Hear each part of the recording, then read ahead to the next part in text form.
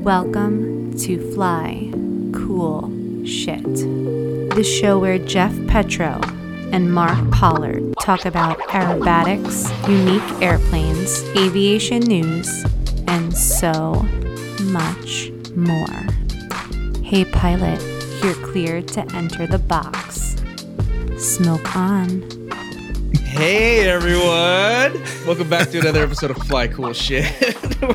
we're already laughing, dude. Pre-record, we're already laughing. I'm Mark, by the way. And I'm Jeff. And what's up, dude?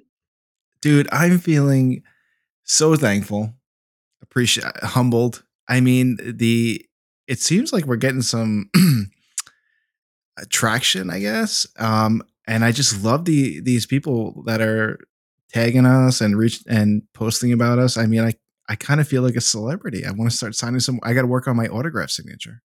Got to work on your autograph skills, dude. Me too. I'm super guys. Anybody that's tagged us or sent us a video or given us a shout out, like, it's really humbling and super awesome. So, thank you guys so much for enjoying the podcast. We're glad you enjoy it. Yeah. So, absolutely. Yeah. In other news, I received a restraining order from Mike Goulian after talking about him last week. Wait, what? I'm kidding. Oh my God. I was like, wait, you didn't tell me this? The biggest bomb ever dropped on Fly Cool Shit ever. Plus, we all know that's not how he would do it. He would just send a guy over to the house. Yeah, totally. With the pinky ring. It's the Don. Yeah. You know, it's funny. I was thinking about stuff to talk about, and I was drawing a little bit of blanks, but we got new surveillance equipment at one of the stores. So I've been checking on it, and there's these they have these like gaming storefronts. Like people go there and they like that are into online gaming, and they go to like a central location and they just log on or whatever, and they game, and they're all stoners. Sure. And so sure. My internet cafes back in the day, right? Yeah, exactly. So the one camera picks up motion. So I got like an alert at like 1 a.m. and these gamers, they go there like till like 3 a.m. They don't even start till like 11. And anyway, so I click on the camera and see what the recorded footage was. And these guys, we have like outside patio chairs for people that are like waiting, or if they want to get food or coffee and like sit outside. And these kids, they're kids. They can't be more than like 20 years old. Basically, they whip out, I see them like sit down. They got like a backpack, you know, and they whip out this like 12-inch bong and just start smoking away in the front of my store. Oh, perfect. I'm like, oh my God. Like I can't get mad because like they're not damaging anything. It's 1 o'clock in the morning. You know, yeah. I mean, they could be doing crack. It could be a lot worse. You know, maybe selling themselves for prostitution. So at least it's just weed. You know, and they're playing games. It's not like they're not like roughing anybody up. It's harmless. It's harmless. Right? So I shouldn't get mad. Yeah. I mean, if they were doing it at like 10 a.m. while I got families coming into my place trying to have breakfast, that's a different story. Oh, if it's affecting the business, yeah, for sure. Or if they're like, hey, Susan, you want to buy an ounce? You know, with that burrito. Here's a Lucky Charms latte and an eighth. Have fun. Enjoy your day at school. So that's my life. Just stoners and lattes. I love it. It should be a podcast. That's awesome. Stoners and lattes. Dude, that sounds awesome. Oh, man. Yeah, if we weren't pilots, right? We could join. Totally. Wink, wink. Yeah. The other thing I remembered is the last time we had two guests on at the same time, it was the worst episode ever. And we're trying it again, so I'm a little nervous. Guys, we're pre-recording this before we have our two guests on. And by the intro title, you'll know who they are. I'm super excited because they're freaking awesome people. But yeah, last time there was 4 people. It was an absolute disaster. So we're gonna try it again. And if I'm gonna make a pledge, Jeff. If this one is a disaster, never again. Never again. Never again. But hopefully it'll work. Hopefully it'll be cool. Hopefully their internet connections don't suck. And, we'll just see how this goes. It'll be fun. It's going to be a party. That I we love it. know. It's gonna be a party. Yeah. Should we get them Yeah. in here? Yeah. Should we get them in? Let's do it. Are they in the green room? Imagine They're if we waiting. were just like, you know what? Let's just record and leave them. See how long they want to wait for. Just let All right, them guys. wait. Come on for 5 minutes. See how long before they you just see them drop off. Oh my god. We got to start mentioning to we people are like there. what, because when we use Zencaster, you're allowed to put your name in, and Mark is so professional. It's Mark Pollard, and the last couple times Well, mine's that's been my like account. Big Dick. I don't even get to pick. Yeah. Suck my did dick. you see my full one today? Suck my balls. Suck With my a balls. Z.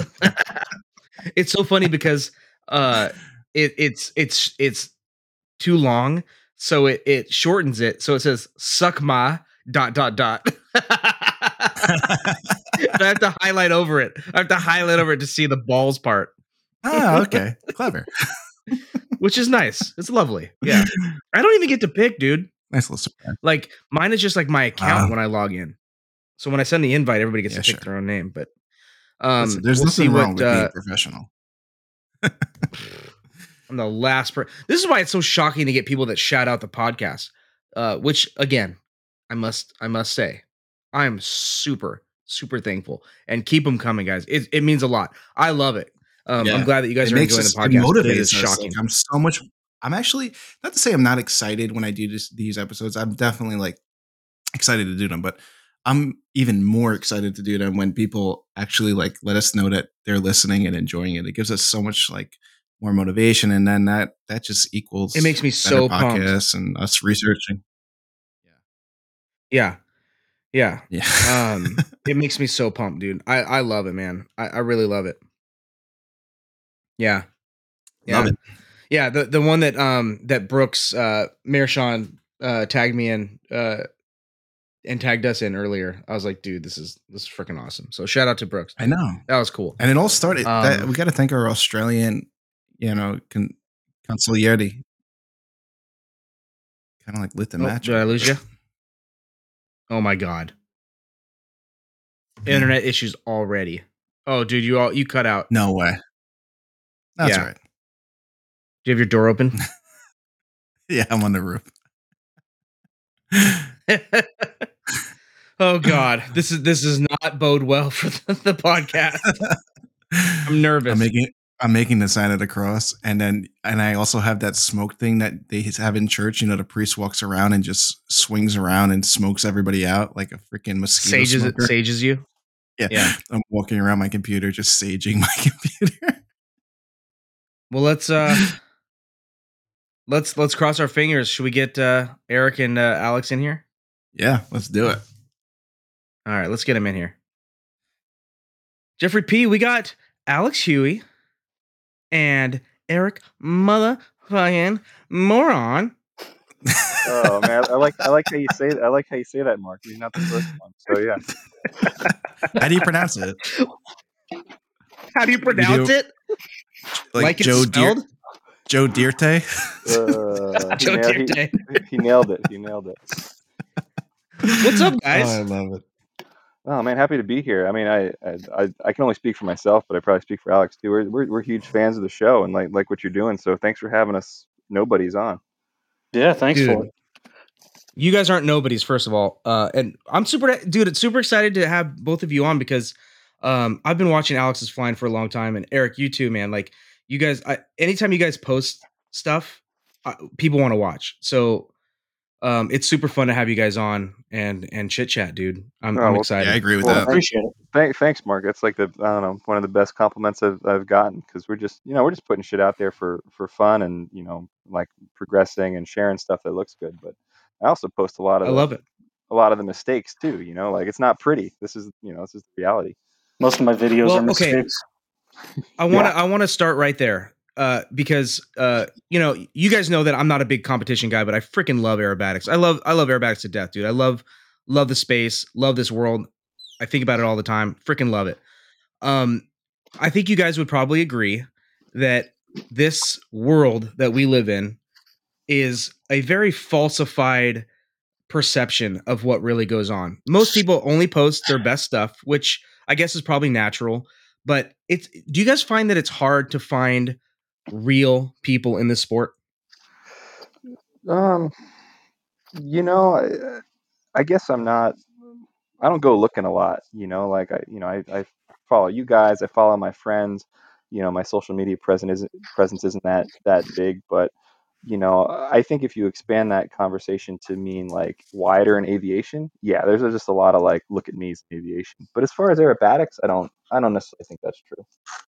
Well, that's what I don't get is like, you look at these Instagram accounts and they got like 100,000 followers or 50,000 followers.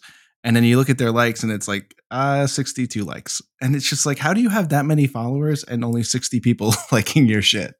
Yeah, and like from my perspective, like I could give a shit less about like the good looking dude, the good looking chick posting with like what is it like? Catch flights, not feelings, or like all that type of shit. I don't care. Oh my god, that's a weird dude. That's a weird space, man. Yeah, it's a weird space. Yeah, yeah. Or all the like people that'll post, they'll post an ass shot in front of an airplane and then like some weird quote from like Mark Twain, and you're like, what the fuck is this? Yeah. And then the next day they're gonna post what is going on? They post something the next day. It's like, I feel like I'm being judged all the time. It's like, yeah, because you got your fucking ass and thong hanging out in front of a propeller. What do you expect? I feel like I'm just a piece of meat. I don't get it. Yeah. But like me for my mind. Yeah, but they're posing out in Florida in front of like a Cherokee 6. Yeah, exactly. Nailed it. But like, but bring it back to aerobatics. Like, this, Mark. Like, the aerobatic community is so small. Like, almost everybody knows everybody. And the competition subset is even smaller. So it's like you're not going to get away with being a douche. No, I would imagine that those people either find their own camp or kind of disappear. At least that's what I would imagine. Yeah. And it is kind of crazy. Remember, Mark, like 3 months ago, Eric and Alex, you guys might remember this. I posted something. It was a complete fuck up I did a half snap on a 45 and like ended up getting vertical in it. Just completely fucked up. And I thought it was funny because everybody was like laughing on the radio and shit. Yep, and then I tagged somebody. I think I tagged Mark, and Mark, posted a big fuck up, which is very easy for him to do. Obviously, it's all fuck ups. I'm more of that than anything. And then it just like ended after that because everybody's like so scared to like post their shitty stuff. It's like, there's nobody out there besides the Don and Bobby Holly. Well, there's a few people that don't make mistakes, but for the most part, we all fuck up. And it's just like the fact that you can't show a video of a fuck up, that's your ego. Like, that's so pathetic. Yeah. And that's, the bigger question is like, Alex and I post videos doing, fun stuff out here working, and there's an equal number of like good videos of flying well. And like, that gets us stoked. But also working on stuff, like I was grinding on 8-point rolls the other day. I posted a good one, but there's 100 bad ones that, or doing stuff on a vertical line, the bigger, from my perspective, is like, I want to see people be safe out there. And, we're out here and you might see something come out wrong, but I want people to know like, hey, you do it with enough altitude, your airplane, the gates, the outs, you know how to handle yourself. Alex and I are flying at a relatively high level compared to just people getting started in the sport. And absolutely, we're just not sending. I want people to know, like, we're just not sending it. There's some thought that goes into this, especially Mark and Jeff specifically. Like, single seat aerobatic airplane, you get to a certain level. You're only getting coaching from the ground. Nobody shows you how to do an outside roller. You start playing around with, okay, how do I get this thing to, roll one way and push the other way, so you guys get it. Well, what's funny? I used to think like a 2-seat aerobatic airplane was so good for that until I started even going through back to back. I forgot who he was, but he had come to the flight school that I was teaching at. And he was like from Japan, high level competitor, but was here to do intermediate and just wanted, I had to be there as a safety pilot. So I'm in the front seat of the S2C, and he just wants to work on the intermediate sequence back to back to back to back to back. And I used to think, okay, you have a 2-seat aerobatic airplane, especially like an extra +10, -10. Hell, you could ascend, in theory, do dual unlimited, work on unlimited figures and all the way down, right? I remember doing like, I think the third back to back with like basically wag out altitude, wagon, start over again, intermediate, and I wanted to fucking kill myself. I don't know that anybody is doing dual, even at a 2-seat in a higher level inside the airplane. I mean, maybe they are, but man, you're getting outside coaching from the ground at that point. Anything above intermediate. Yeah, I agree with that assessment. I mean, I can't speak to the instructor side of it, but yeah, once you have a basic level of competence, it's up to you to get in the airplane, put gas in it, and go figure it out. Can you imagine teaching outside rollers in the airplane as an instructor? Can you fucking imagine? Oh God, no. Barf. No. Barf. Sounds terrible. Yeah. Sounds terrible. Alex, what are you working on right now with the advanced stuff? Are you flying the known? So this year I'm going to stay in intermediate, or at least for the first contest. Nice. I'm putting together a 5-figure free for Borrego here. Oh, sweet. Oh, I should send you my free. It's really simple. But I wanted to know about your laser because it's got a Staudica wing, but which Staudica wing does it have? And tell me about the plane because it looks like it looks like a fugly RV.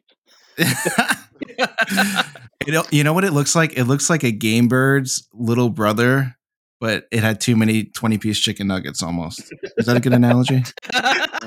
I'll let Alex keep talking, but I'll tell you guys, it looks better in pictures.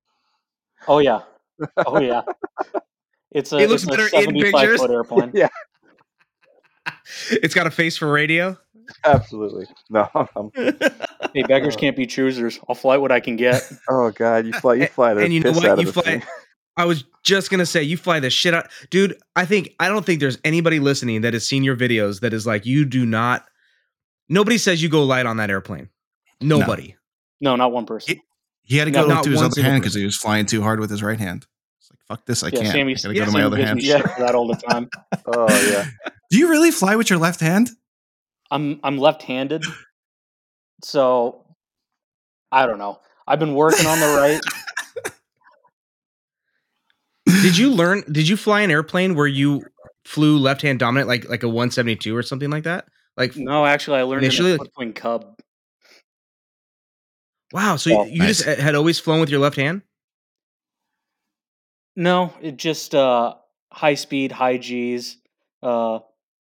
I like the dominant hand, so I fly it like it's a Sukhoi. Yeah. Okay. Nice. How much do you, Alex? How much do you two-hand in that thing, or like you always left hand and then you switch hands to change power settings or something? So, well, before my airplane went down, I was flying two hands on every figure except for the spin. I would rip my left hand off and chop the power, break the throttle lever off in my hand with the aggression. I like it. Like the intensity. Yeah. And then Mark is extremely aroused as soon as right I got now. on the vertical. But recently, after Sammy right keeps giving me all that shit, I've been working on right-handed stuff, and things have gotten a little bit cleaner. You know, fuck Sammy That's Mason. Fascinating, dude. And his beautiful edge. Here we go. And his stupidly good flying. Fuck him. And he's just drinking beer like it's nothing. Hate it. No. The guy's so frustrating. It's dude, maybe I knew you were left-handed, Alex. I'm left-handed too. But when I think I'm really lucky. Granted, I don't fly at a level you do, but like I think I was really lucky early on to fly airplanes where I had to switch hands. Like I went from 172 to Citabria to Marchetti to Grobe to Pitts, where I'm like just constantly either flying with left or right hand. So like now I don't even think about it. But I can't like that would be really hard to be left hand dominant in an airplane like that. It's just a hard habit to break. That's all it is. Yeah, I'm working on breaking it, but it's shit. hard. If you fly better like it, who cares? Yeah, no, if it works, yeah, absolutely. Well, I fly better right-handed only. I'm not as ham-fisted. Interesting. You probably have to think about it a little bit more, huh? You don't like double fisting, huh? That's no comment. That's a Friday night only thing, or like a Thursday night after practice at a contest. Yeah. Oh my god! I mean, if you don't call flying with your right hand a stranger, I don't know what to call it. What is sleeper when you sit on your hand for like 10 minutes? Oh my god, there's people out there that don't know what we're talking about. That we're gonna have to clear that up at a later date. God. So awesome. Do you guys how close do you guys both fly lasers? How much do you guys get to share in terms of speeds and gates and kind of maneuver technique? Because your airplanes are quite different. Yeah, you want me to start with that? Take that one, Alex, first. First of all, Eric is much faster than me. In going to contests, he cruises like 20 knots faster. Yeah. So wow. So I mean, maybe we'll just cover like the differences of our airplanes. Mine is so Alex has the Franklin laser, and he shared some details on that. But mine is pretty much just a straight plans built laser. It has the asymmetric wing. It's pretty damn close to symmetric. It's very similar to Mike Hoy's, which is on the back cover of Sport Aerobatics this month. But it does one of the most beautiful lasers on the planet, by the way. Oh yeah, beautiful airplane. So plans built. It doesn't have the racer canopy. It has a sliding pits canopy. Has pit style cowl. But other than that, it's all pretty much plans built laser. Really clean airplane in and out. When I went looking for one, I think it was the best one on the market at the time. Probably one of the best lasers in the country. Did you look for a laser specifically? What I looked for, Mark, was what was in my budget. I had a Pitts. I had an S1S. I was flying the Everlove and Piss out of that because I wanted to go to advance.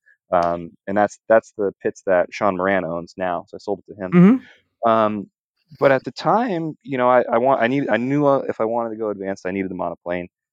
Just because my stock S1S, I was just flying it too hard, and I was going to rebuild the wings, and it was something that I wasn't willing to do.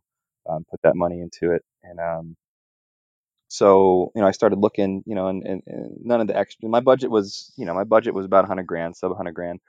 And so that kind of limited me to like, okay, G200, one design or laser. And I had saw this laser up for sale a couple months prior, and I just kept it in my back pocket.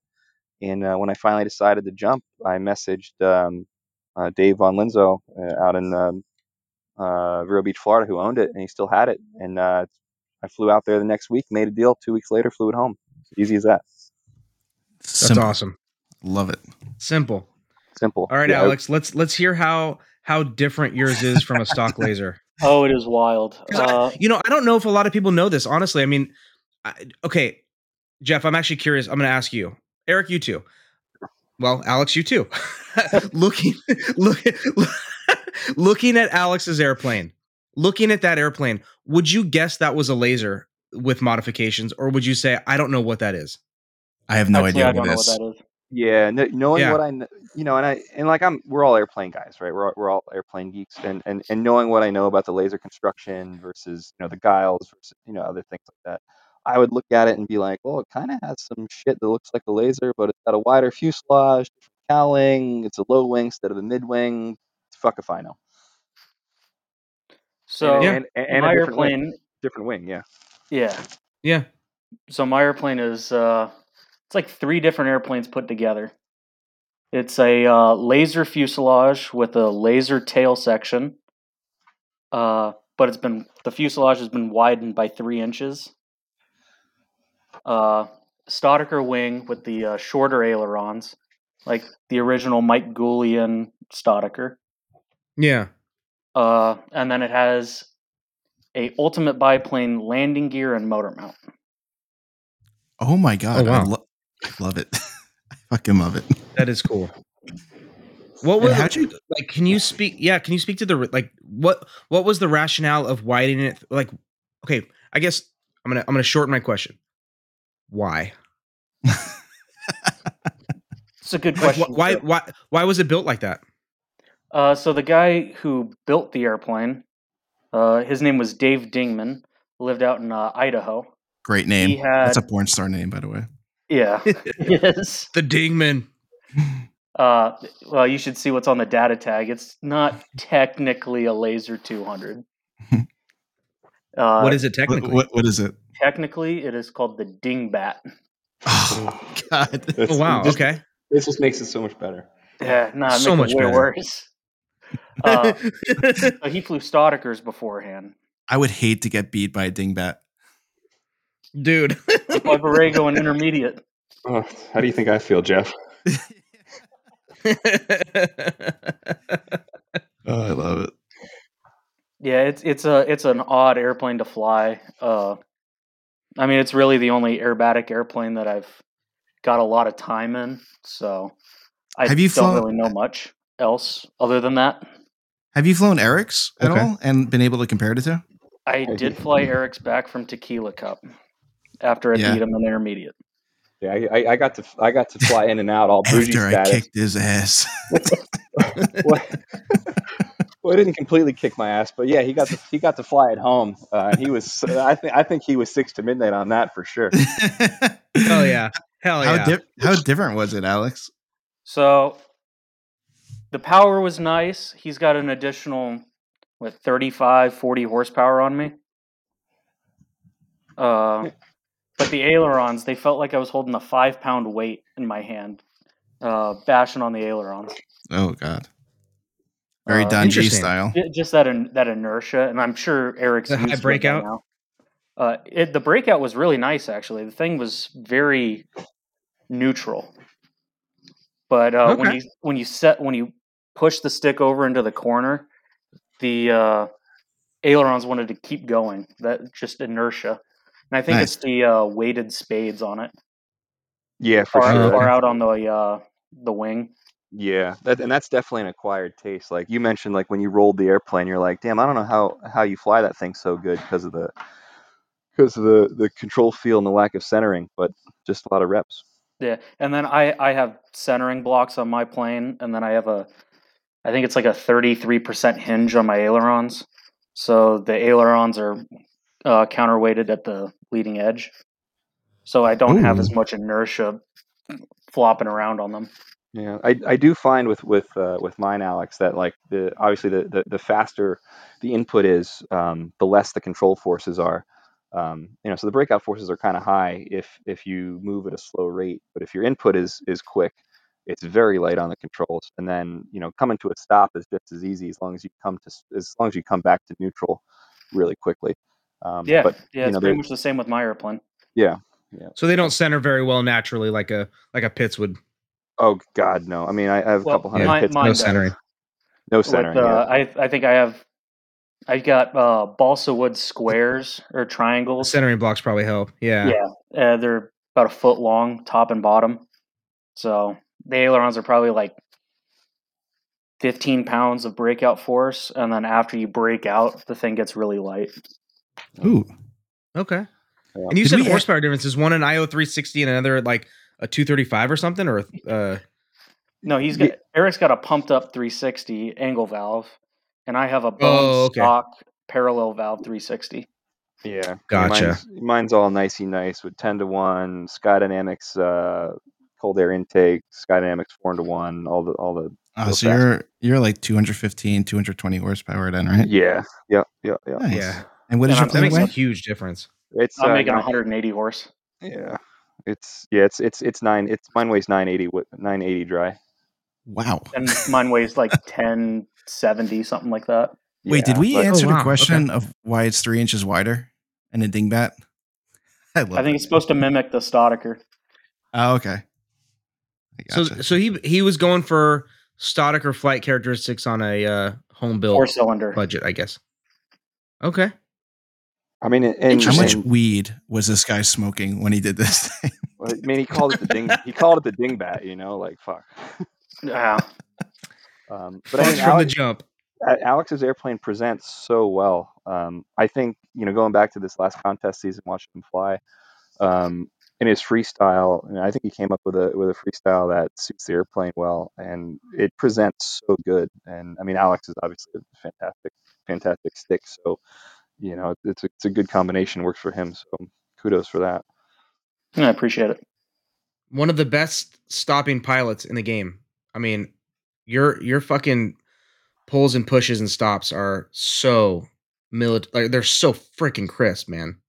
Yeah, it's a lot of YouTube trying to figure that one out. Terrifying. I love it, dude. For sure. Alex is one of those guys that like people that compete against him are praying that he doesn't get like an Edge 540 or something like with 6 cylinders because they would just quit. Yeah, I mean, it's funny. Howard Funny Kirker Jeff says still that. kicks our ass. Yeah. So yeah, he's the Great Lakes ringer, dude. Oh, dude, he is. And Howard's such a good guy to compete with. But I want to share this anecdote with you guys real quick. This goes back to Tequila Cup in November. So Alex and I were the only two guys flying at intermediate, and Howard had a mechanical issue with the Great Lakes. We're like, oh fuck. So we were bummed about that, and we both flew okay. Yeah, real bummed. Yeah, well, yeah, it's a pleasure to lose to Howard. Oh yeah, it's a pleasure to lose to Howard. I never want to win because Howard couldn't make it. Yeah. But so Huey and I flew okay in the known. He beat me by, I don't know, a point or two in the known, and the free comes, and he flies before me, and he lands, or maybe it doesn't matter the order of flight, but basically he's like, I left you a lot of margin for error there. I flew pretty good, but it wasn't perfect.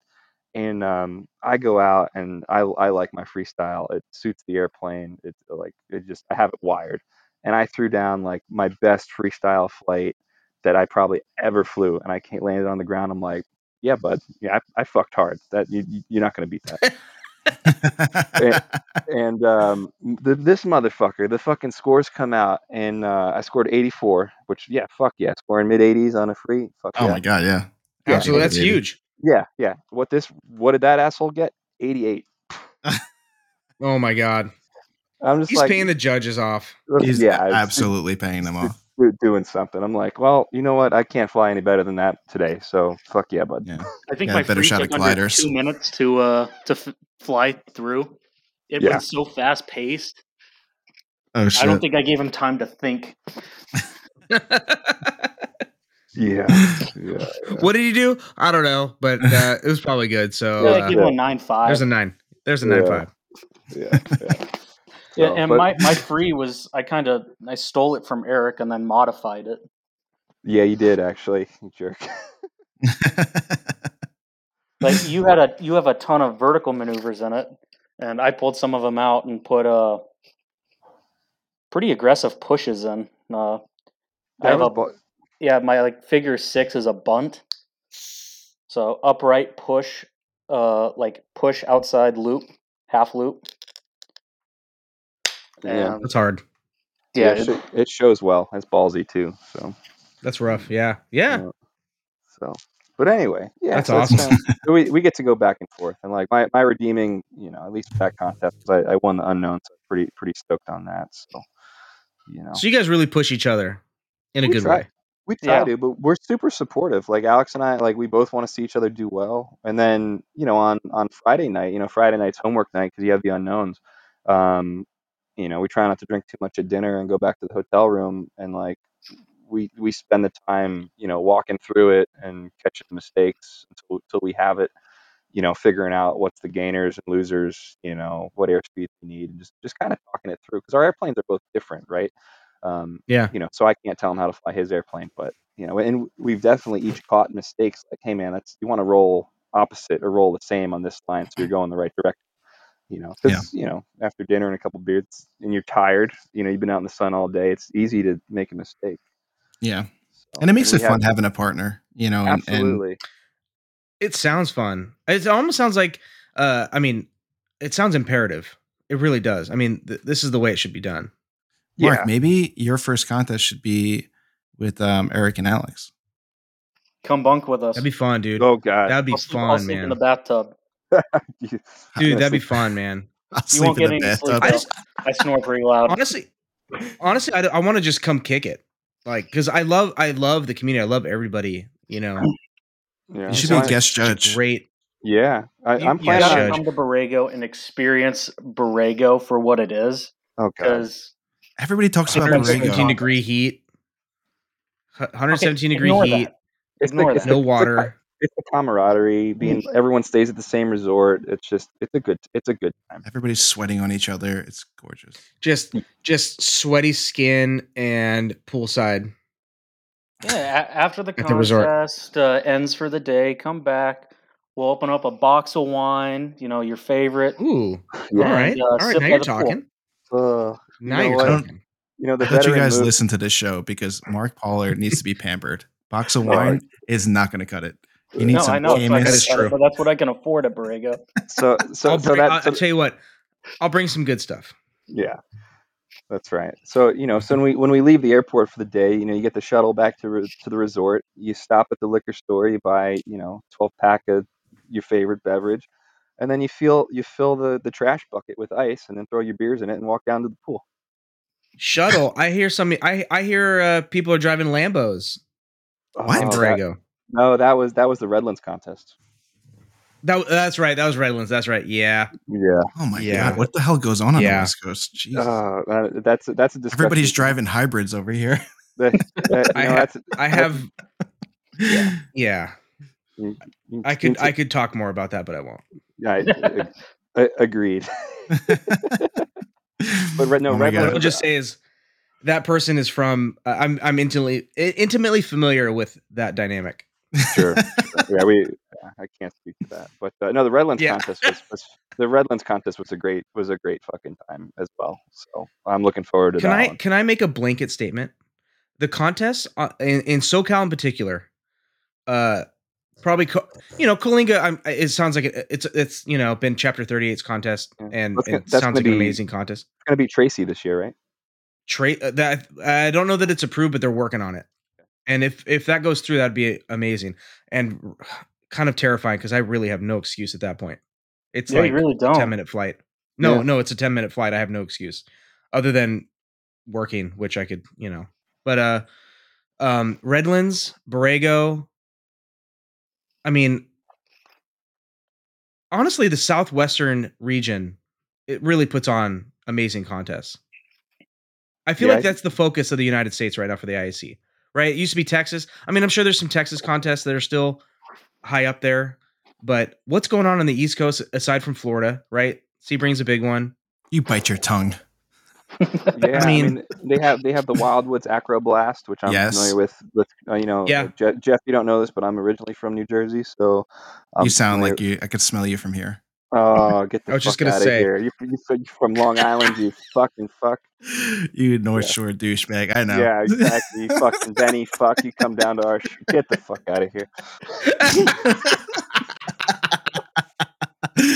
No, we got Wildwoods, and my favorite contest is Springfield up in Vermont. It's beautiful. You fly in between this valley, so there's mountains on one side. The box is the worst box ever. It's only got markers on like the front, but it's such a cool contest. They made of cheese. They made of cheese. Oh, that's right, Vermont. But there's no box markers. There's no boundary judges then, right?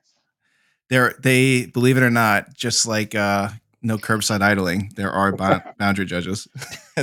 Just like no curbside idling. Oh, God. Yeah, it's a little liberal over there, so I don't really fit in too well. Yeah, it's made out of cheddar and teddy bears. Yeah. No, it's a fun contest. It's a fun. Hey, are you guys pro boundary or anti boundary? I am pro boundary, Jeff. I'm pro boundary too. Next thing you're gonna say is you're like, man, I just got my glider rating. Oh, yeah, and this is why, Jeff. So like, granted, Jeff, you fly at a much higher level than me. You have that experience, but clearly, no. Don't fluff his ego anymore.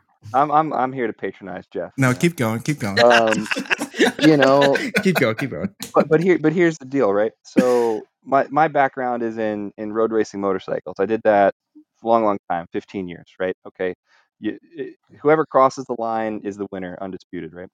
When you get to a more objective sport like aerobatics, right? You have 5 judges. It's a performance-based thing. The top 3 guys, the scores are so goddamn close, right? If I'm working my ass off to have no zeros, no outs, I want to be rewarded for that. And we have a great practice box here in North Phoenix. So every flight that I get to fly, I have a box with good markers. I know the winds. I know how to box correct. I know how to keep it in the box. I know how to stay where I want to be. And yeah, you're making me a boundary believer with that statement. But my only problem is the people they freaking put out there. I disagree. I don't. It's not hard to tell somebody when to look at the corner, call them in, and call them out. Yeah, believe it or not, people fuck it up. Yeah. I don't doubt it. I'm sure I have multiple times, but just falling asleep. Yeah, I think the way and Jeff, I love the way you're so anti-boundary and the way you talk about like, oh, we got like whoever's fucking nephew to sit out there in the sun and this like contraption, like that's not accurate. Most people want to do a good job, and it is also subjective. But I think for the most part, I think the boundaries are part of the sport that my problem was with it, and totally fluff that up a little bit, but my problem is that like at a primary sportsman level, like okay, boundaries, I get it. Like everybody's there for fun, or it's don't even have boundaries in primary. Yeah, true that. That's actually true. But like when you're an unlimited I'm talking like an unlimited at nationals where you got a guy like Goody who trains all year round, pays all this money, and then they don't even know who the boundary judge is going to be, and they just throw anybody with a pulse out there. And to me, that's not fair to somebody like Goody who's invested so much. I agree, and I would think at nationals, at least the boundary judges should have some fucking qualifications, right? I haven't never been. I can't speak to that. But so I would hope leaning towards anti-boundary now? Because you can't be half pregnant. You can't like be like, oh, I wanted that contest at regionals, but not nationals. No. I think the most Jersey comment ever is half pregnant. Pro boundaries. I'm staying pro boundaries. It doesn't matter if they're blind with one leg; it's still boundary judge. We pump our fists, not our gas. Oh God! You know that you can't pump your gas in New Jersey. It's like illegal. Do you know that, Mark? Yeah, everything's full service. That's like Oregon.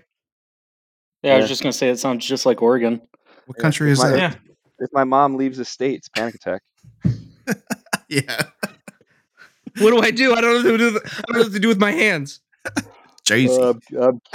She's had to learn. Thank goodness. When are you coming back to the East Coast, Eric? Never. Good answer. Preach. Never ever. No. I've been in Arizona 10 years. I'm never going back. Oh my God. So is Jeff Bourbon like just a god when you guys are out there? Like Alex, when you see Jeff Bourbon, do you just get down and do like the Wayne's World, we're not worthy to him? Yeah. That's a short answer, yeah. Oh God. My dad and Jeff used to compete against each other when Jeff flew advanced. So I've known Jeff for, before I can remember. He's so cool. Yeah, he's a great guy. I remember I was sitting in a car with him when he was talking about the Yak 110 concept. What? And, when was this? Years ago, before I even flew the laser. Ah, that's cool. And what did he say?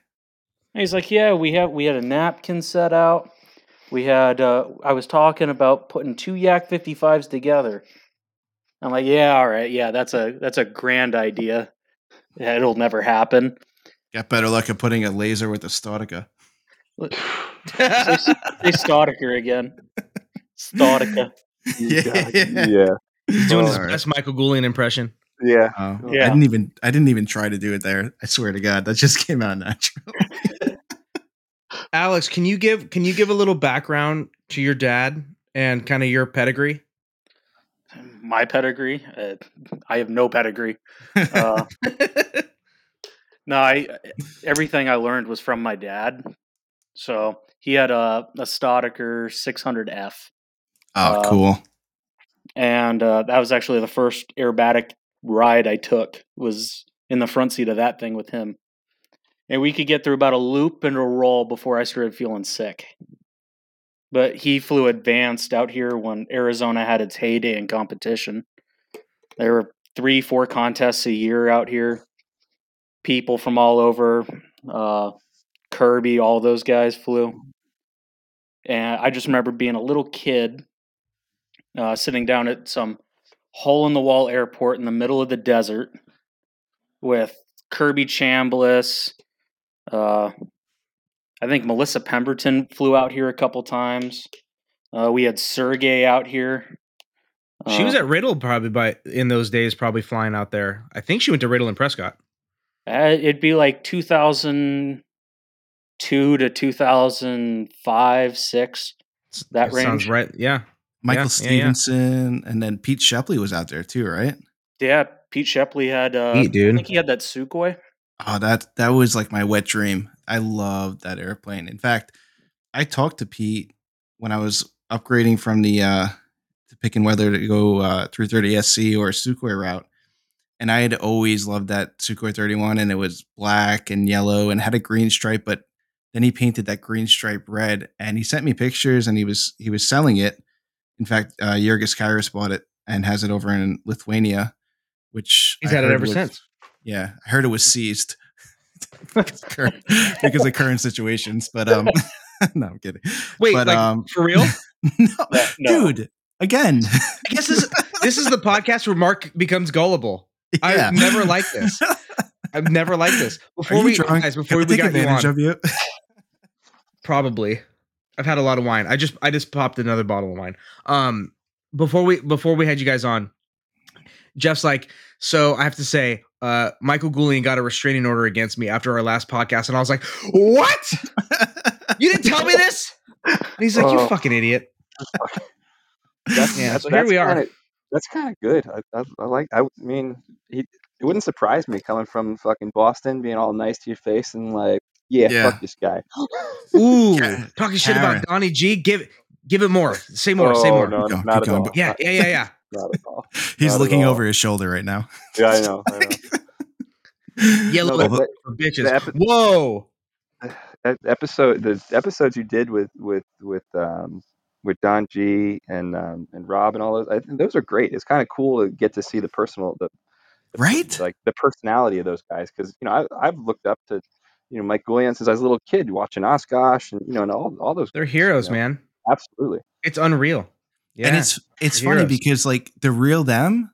Like, I get that they have a job and they have to be professional in front of a camera, but they're all such cool people, and it's so cool to well, it's really cool for us to get to talk to them like that, but it's so cool to listen to like who they really are, because they're just as awesome, if not awesomer. Is that a word?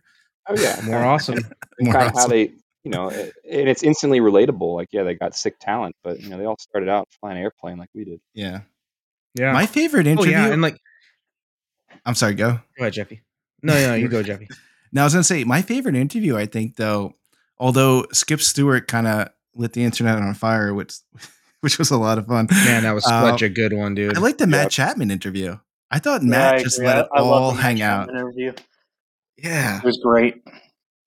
So honest. It's really fun, like we Jeff and I, we kind of spend a lot of time brainstorming on like who we want to have on the podcast, and it's great. Like when I first envisioned doing a podcast, I was like, it would be great to talk to my heroes and that they would be honest, so we could really see who they are, because there's just not an avenue for that.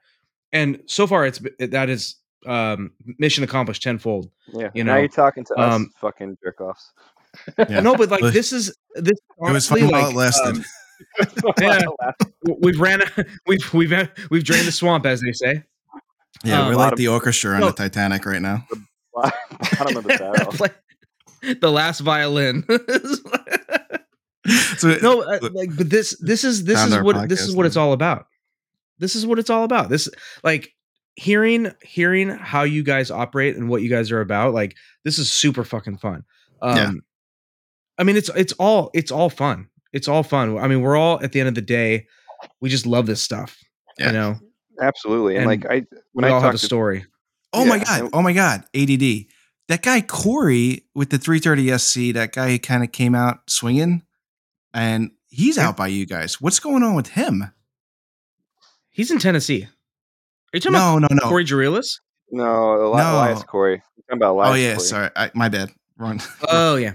Yeah, that guy. So Elias. Tell us a lot about him. Oh, tell us everything you know about him. Go. Not a lot. So Elias, he's the admin. He's the admin for our little we call it the Arizona Aerobatic Club that manages our aerobatic box. He takes care of all the paperwork. Super nice dude. I met him at a couple contests. He's based at Deer Valley with me. And I had a hangar on the north side, not too far from him. And he was running camps with Sergey Boryak a couple years ago. But he's been real quiet this year. And unfortunately, I don't know him personally, or very well at all. He spends his time. I don't know if he spends his time between Italy and here. He's got a bunch of businesses and stuff. But that's really all I know about the guy. Yeah, he was. I was excited because he was posting a lot. He's flying really good, and it would look like we were going to have a new contender, not a contender yet, but somebody in Unlimited who's going to fly really well. And then all of a sudden, it was like a magic trick, and he just disappeared. Yeah, and I don't know anything about that. Like last I heard from our little community here was, he's working really hard. He wanted to go out for an Unlimited team. I saw him practicing middle of last year a lot. Yeah, he was posting a lot too. He really comes in waves. Yeah, it seems so like, and he's got a great, you go back to the Instagram thing, like his social media thing, like I don't know the guy. He's a super nice guy, but from outside looking in, like he's all show and no go. And I hope he comes back, and I'd like to see him fly more. Yeah, that's fair. It's fair. That's about as politically correct as I was about to say, way to go, Senator. That's that. Yeah. No, I'm yeah. Man, I don't know what to say other than it's a funny world we live in, and there's a few people, I'm sure so many people think the same thing about me. Although I really don't try to be that person that is personifying anything other than what I am. But who cares? There's a few out there that are real interesting. Yeah, he's an interesting cat for sure. I mean, he's got a cool hairdo. Absolutely. At least he has hair. I don't even have a hair anymore. Yeah. No, but I haven't seen him around in a couple months. It'd be good to, he is our admin, so he's, he handles the waiver and stuff. So which is great. Glad we have somebody to do it. But I don't know what's going on. I'd like to see him fly more for sure. Yeah. What for both you and Alex, what are your guys' goals? Well, for me, I didn't know when I got back into aviation after taking like 12, 13 years off, is when I discovered aerobatics. I'm like, oh, this fills the void left by my racing career when I finally retired from racing. Nice. And I got the pits, and I just, I applied my racing work ethic to that, and I got some coaching and training, and I was flying, learning a lot, and went from sportsman to intermediate, and I knew I wanted to go further, like as far as my potential would take me. Like no goals other than go as far as my potential would take me with respect to like flying skill development. And the way I look at aerobatics is it's all fun for me. I had put way too much pressure on myself when I was racing. And I finally retired when the risk reward wasn't there. So the aerobatics is purely for fun and a joy. But my goals ultimately is, I moved up to advanced for this year. I plan to go to nationals this year. I know it's a team selection year. That's not my primary goal. I'm going to get the experience and try to fly in front of the best judges with the best competition and just do as good as I can. It's so much fun too. You're gonna love it. Yeah, this might be the best year for the advanced category in a long time. 100%, and that's why I'm doing it. Going back a year and a half ago when I bought the laser, that's why I'm like, I want to go advanced. I'm already flying this airplane. I need a little bit more capability because I'm not Sammy Mason, and that's here we are with the laser. That's awesome. Does it frustrate you that people can just wake up in the morning with bedhead and like those sleepy eyes and put their hands to their eyes and roll their hands to get rid of the sleepy eyes and hop in an airplane and fly so lights out that would blow anybody's mind? Yeah, that asshole's on the call. It's Alex. Yeah. I can believe that. I can believe that. Yeah. You know what? We go to a contest and this motherfucker. Do you own a onesie pajama set? Oh God. We're at Borrego, and maybe have a few. He might, have a good time the night before. Gets up and he's like, "Oh man, I probably shouldn't have done that last night." Flies lights out. Meanwhile, like I'm in bed early. Stretching, doing yoga, having a good breakfast. What the fuck, man? It's amazing, dude. I'm sitting there like eating potato chips, watching TV. Yeah, I can imagine like like the chief judge is like, all right, Alex, you're cleared into the box. And then he comes on the radio. He's like, okay. No, that's pretty much how it goes. Burping up Doritos, like spicy chips. Yeah. Oh, yeah. Dude, you got crumbs in the cockpit and shit. Yeah. Eric, you could probably relate to this from is for. It's for my stomach. Picking up a nacho in his inverted check. Oh, look, a nacho. What was that? What the 3 H's was for? Yeah. No, you probably can relate to this from motorcycle racing. I did a lot of like just amateur auto racing back in the day.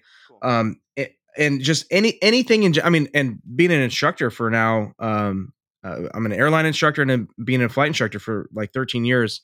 I've seen this where you watch somebody that is a natural. Like I think I'm a good pilot. I've always said this. Like I consider myself a good pilot. I'm not saying I'm a good aerobatic pilot. I'm a good pilot. But I have to work really hard. I learned something. I have to work really hard to get it good. And then I watch somebody that'll just do it once and it's right. And it's so fucking frustrating. It's endlessly frustrating. And that's Alex. Yeah, absolutely. And going back to my racing career, I was a reasonably quick road racer. I did some national stuff. Won a couple races. I could run up front on my day, but no big deal. But no, never did anything. Never did anything. Never got paid to do it. But I had to work harder. I didn't have a lot of that. Natural ability only took me so far. So I figured my fitness and my work ethic would that's what got me across the finish line in a lot of races. And getting in the airplane for me, I have far more natural ability in the airplane than I ever had racing a motorcycle. And then you see guys like Alex. I'm like, God, fuck me. Yeah. Does he work harder than you, or is it just around the entire time? What's that? I put my life around this from when I was 3-4 years old. It's the only thing I've known. I've gone to contests, sitting on the sideline with my mom while my dad flies. Yeah, you grew up with it. Yeah, I relate. I grew up around it. It's do you it's honestly a different thing. Can you honestly attribute that to like how you fly now? Like, do you fly differently knowing or having that experience? Is that a question for me or Alex? No, for Alex, like living at a contest, like, because I think about that with Sammy. Like, if Sammy was born into a pits, it makes perfect sense that he flies the way he does. I mean, I'm sure it makes things easier. I don't want to say it makes it like seamless to go from like a scout to a pits to an edge. I'm sure that takes time to figure out, and I'm sure that takes time to figure out contests. Like I've only flown at 2 contest locations, but I've been to 10, 15 different ones as a spectator. And since I was a little kid, I always, I always chair flew. Probably not the best, but it was what I did on the spare time out there. Because let's face it, there's not a lot going on at contests for a little kid. Yeah, you were just immersed in it since you were a little kid, Alex. Yeah. I've been immersed in it for 24 years, pretty much. Yeah. That's awesome. Like 20,000 hours just sitting in the Staudica that your dad had. I wish. Yeah. No, I'm serious. Like he probably sat in that thing for so long, and flew and everything. I probably flew in that thing 20, 25 times before he sold it. Yeah.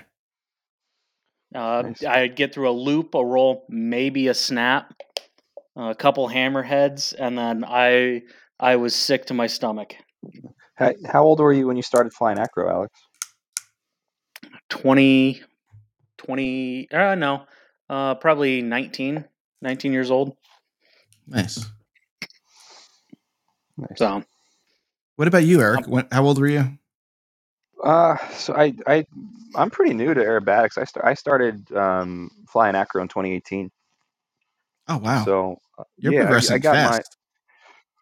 Well, nice. Thanks. I got my pilot's license back in high school, right before I graduated high school in 2005. And then I went to school and didn't know what I wanted to do with aviation.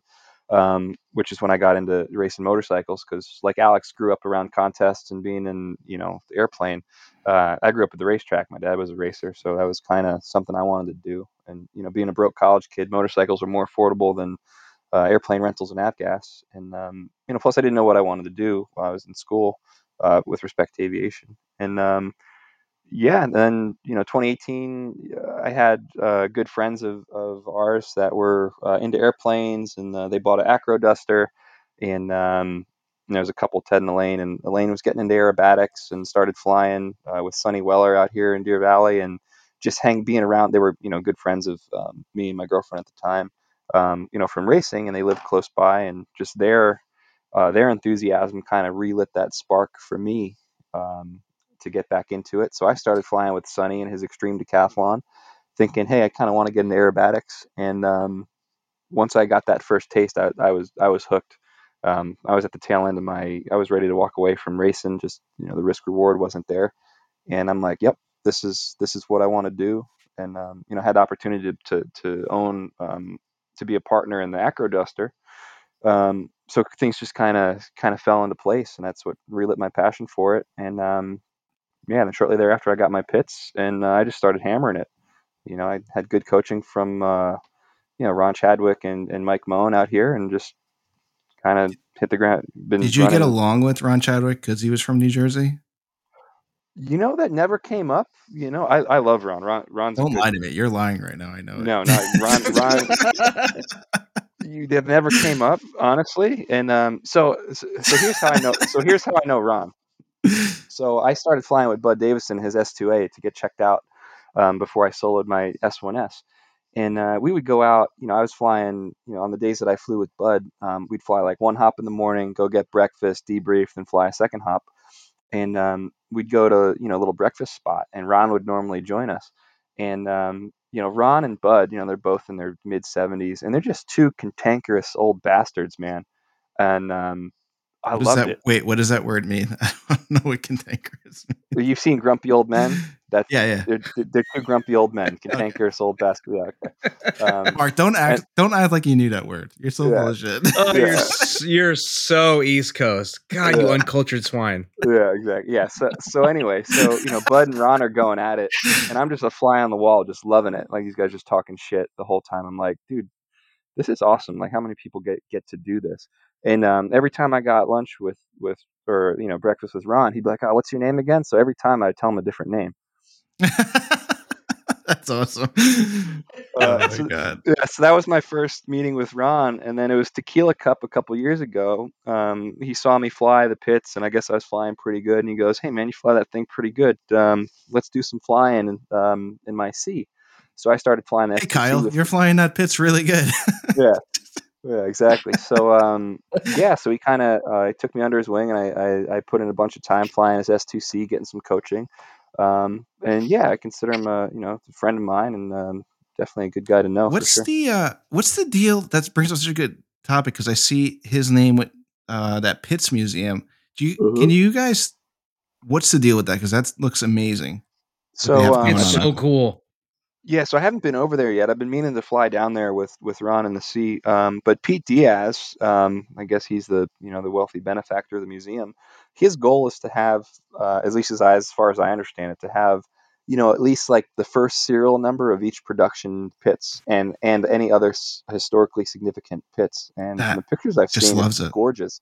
And Ron is tight with Pete and has been doing a lot of work on the airplanes and stuff. So that's his involvement, at least as far as I know. Is it open to the public? Yeah, I mean, a number of people have been down there. I think you just gotta. I don't think it's like a museum, like walk up and pay admission. I think maybe you just contact them ahead of time and be like, "Hey, I want to look at some airplanes," type deal. Yeah, it's incredible. I mean, I wish somebody would do that with extra. I wish Jim Burke didn't buy a Southeast Aero and did that, but with extras. Well, can I offer? You'd be the only one to go, probably. So wow. Oh wow. Okay, here we go. No, you know what? Fine. Thanks for joining us, everybody. That's a show, everybody. You know what? I was just gonna say, the more pits that could be hung up because they're fucking antiques, the better. Get the. You know what, Mark? Get the. I know we're all monoplane drivers. We got to change my fabric. No, the pitch has The pitch has my wood heart. rib is cracked. Can't fly. My bungees are strung out. Does anybody have the bungee changing tool? You're not wrong. Check out my struts. Check out my strut. There's 4 screws missing every time I fly this thing. I got a hammer and the nails because I fly so fucking hard. Anybody have replacement bushings for the canopy? We can keep going, guys, if you want.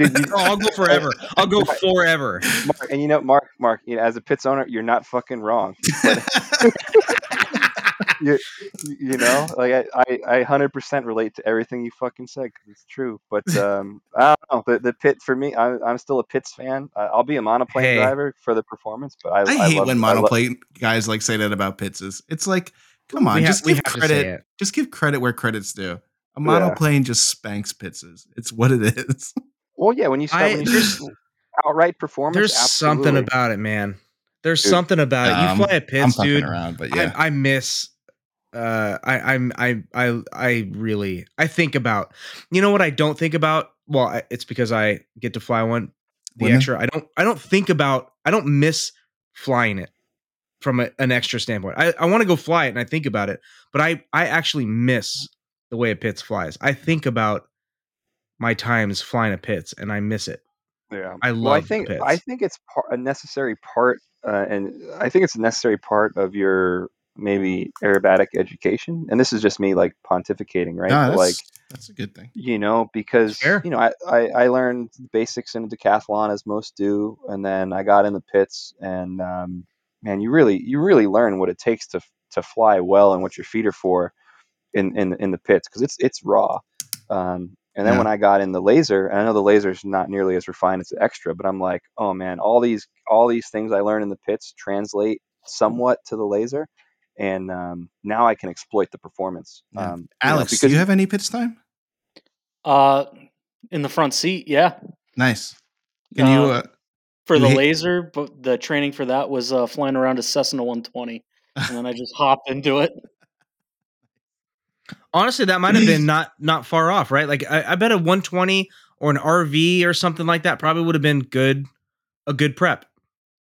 The laser I fly is the easiest landing airplane I have ever flown. Yeah. Makes a Skyhawk look difficult. You can land with your feet flat on the floor. I like that. I totally buy that. Yeah. I actually have made that argument about the extra, but I've never tried it. I've tried it by accident. See, I have a locking tail wheel, so it doesn't really matter. The thing will track straight as soon as I get it on the ground. You want to elaborate on that, Jeff? Like Oh, I'll talk about it. I don't care. I had the 200, and I took a buddy flying. He was in the front seat, and he didn't have a lot of monoplane time. And he went out and flew some macro, and we were flying back. I'm like, hey, you want to grab the landing? I'm like, everything that you've heard about extras is true. They pretty much land themselves. So he's like, okay. Well, I thought he said okay. So we're flying the approach, and Alex, put the Doritos down. It's not me. Not this time. So we're flying. We're on final, and I'm like, hey, like I'll just stay. I'm gonna stay on it with you, like, but like I'm not gonna be there. Like I kind of just had like my hand like ready just in case he had like a seizure, I guess, and like jam the controls.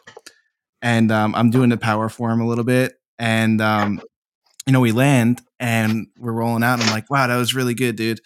And he's like, I didn't do anything. I thought you were flying the airplane. And I was like, nope. I was kind of on it with you, but I thought you pretty much had it. I was just giving you little small corrections. Proof in the pudding. So, they land themselves. Yeah, they did. Oh, God. Yeah, it was funny. You had to beat her, though. I love it. Yeah, Alex, I got a question for you, dude. Go ahead. What are you... So, Eric's vying for the advanced team or competing in advanced at nationals this year. What are your goals, dude? Honestly, I just do this for fun. My life centers around this. Work just pays the bills to go fly acro. So wherever it takes me, it takes me. I love that. Love it. I mean, the end goal, one day, 6-cylinder monoplane, everything fancy in it. But you know, What's things aren't going to come next year, so might as well enjoy my time flying lower category as I can. Are you going to go something that's like an MX, which is kind of more experimental and laser-like? Not really laser-like, I guess, because it's not monocoque. But where's your wet dream at? All right, you guys are going to hate me for it, but I absolutely adore the Panzel. I don't hate you at all. I think that's an awesome choice.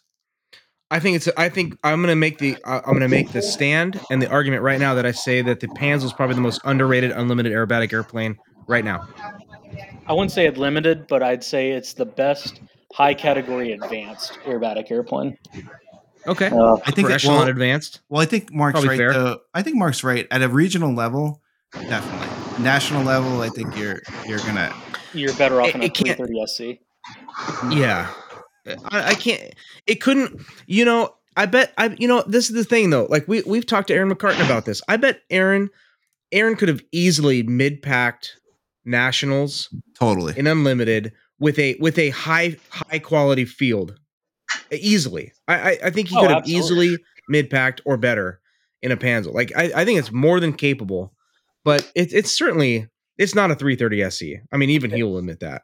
I just don't think it has the energy for it. It definitely has the 330 SC beat on weight, but it just doesn't carry the energy through maneuvers. I heard from a small birdie that Panzel's still making airplanes, which is great, but I heard that there was napkin plans or something like that, like talk about making a Panzel, but changing some things to the tail and canopy. Are you involved in the Panzel world, Alex? Did you hear very minimally. I enjoy the airfoil that's on that wing. It's in my which opinion, is basically pre-Panzel airfoil. If you look at it, it looks like a teardrop shape, and it stays connected all the way past 0 airspeed. You can be going backwards and still have full aileron authority. Wow, pretty much. Does it frustrate you that there's not a lot of video footage of Don G flying the Staudica? No, because I think he's better off in the extra. Yeah, but you're a Panzel fan. Yeah, but he was flying early model Staudicas. It was, I mean, his ailerons on the that Staudica were same size as mine. I think they're like 8 feet, maybe less. They don't even get into the prop arc. So I wish there was more video of that and his cap. There's not enough video of him flying the cap either. Was really impressive. There's a cap for sale. Alex, I think you should buy a cap instead of a Staudica. Are you going to pay for it?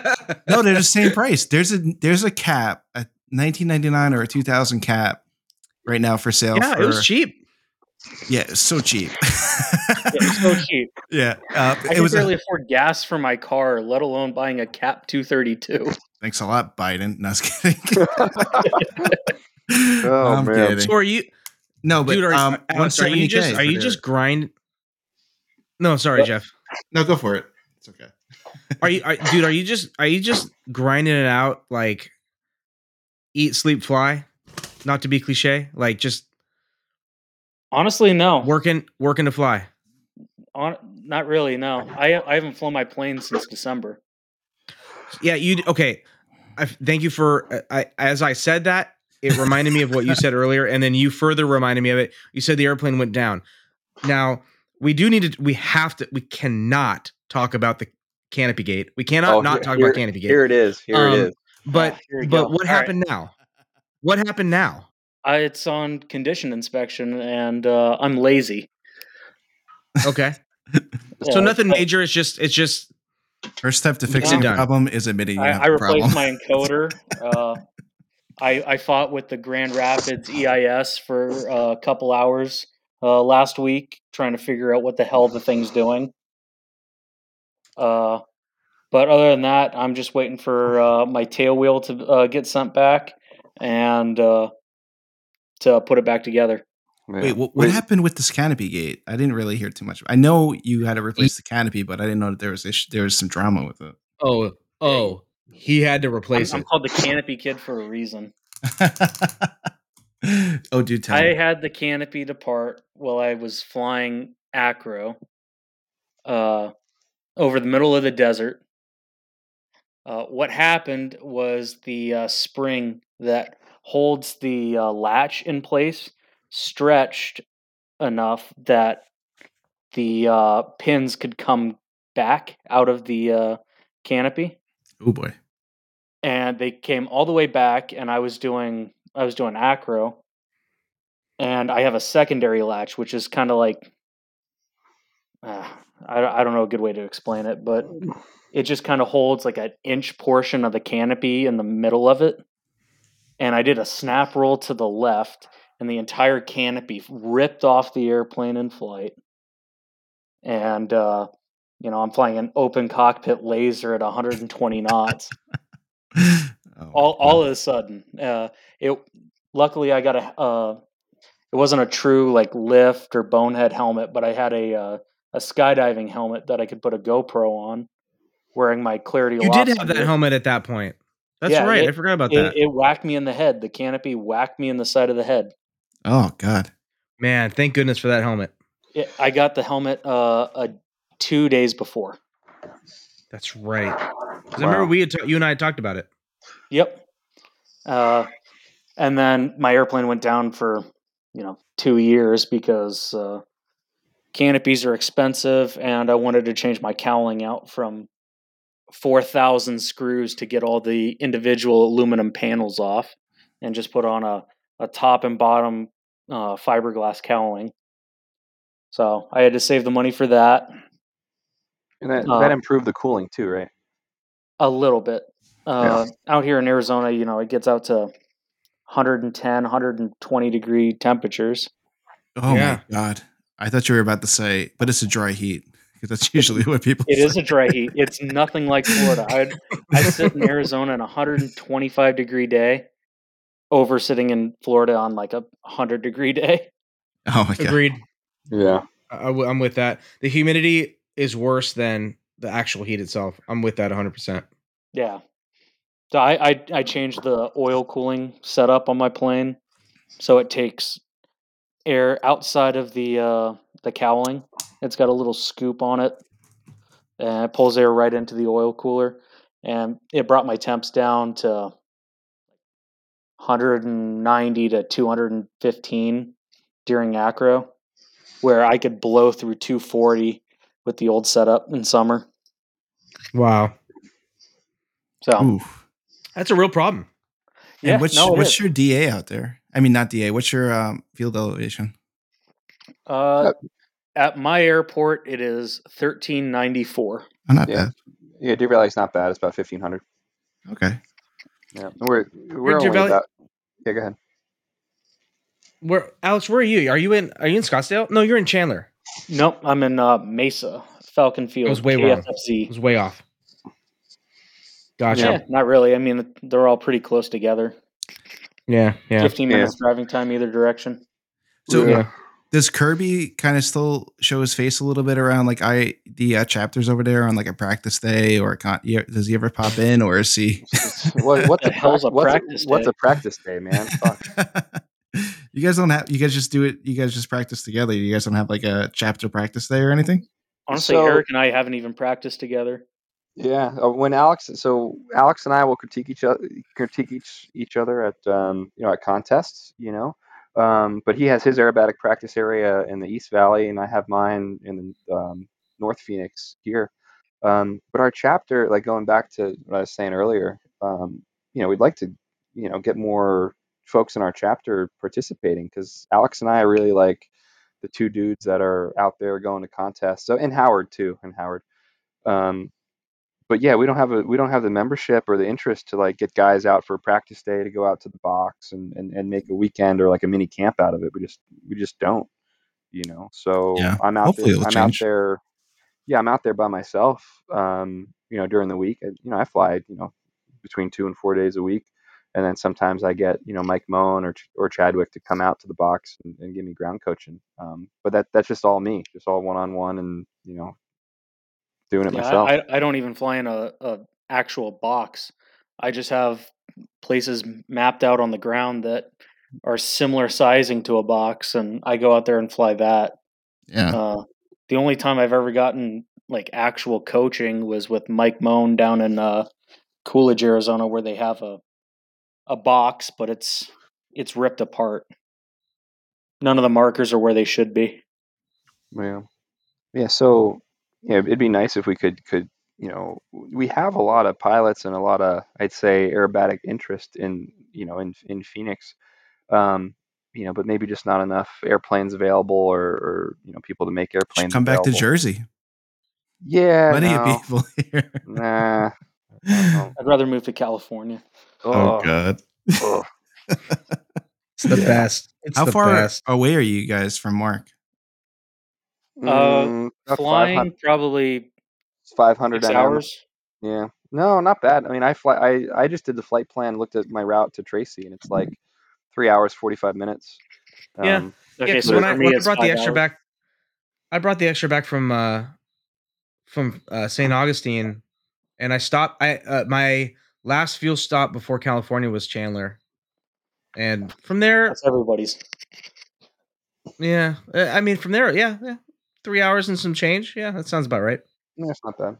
I could do from here to Tracy. I could do it nonstop with my ferry tank. So that's nice. Just a long, uncomfortable ride. Yeah. Oh yeah. Yeah. That's the best part about an extra is it quits before your bladder quits. Oh God, I flew the Laser home from Vero Beach, Florida, in like 48 hours total elapsed time, and that was fucking miserable. Jeez. That that was just an epic cross country with it. Yeah, it was an adventure, that's for sure. Hey, Mark. Yeah. I got a great question topic, because remember last episode we were talking about flying with the Don and how we wouldn't go on that flight. Yeah. All right.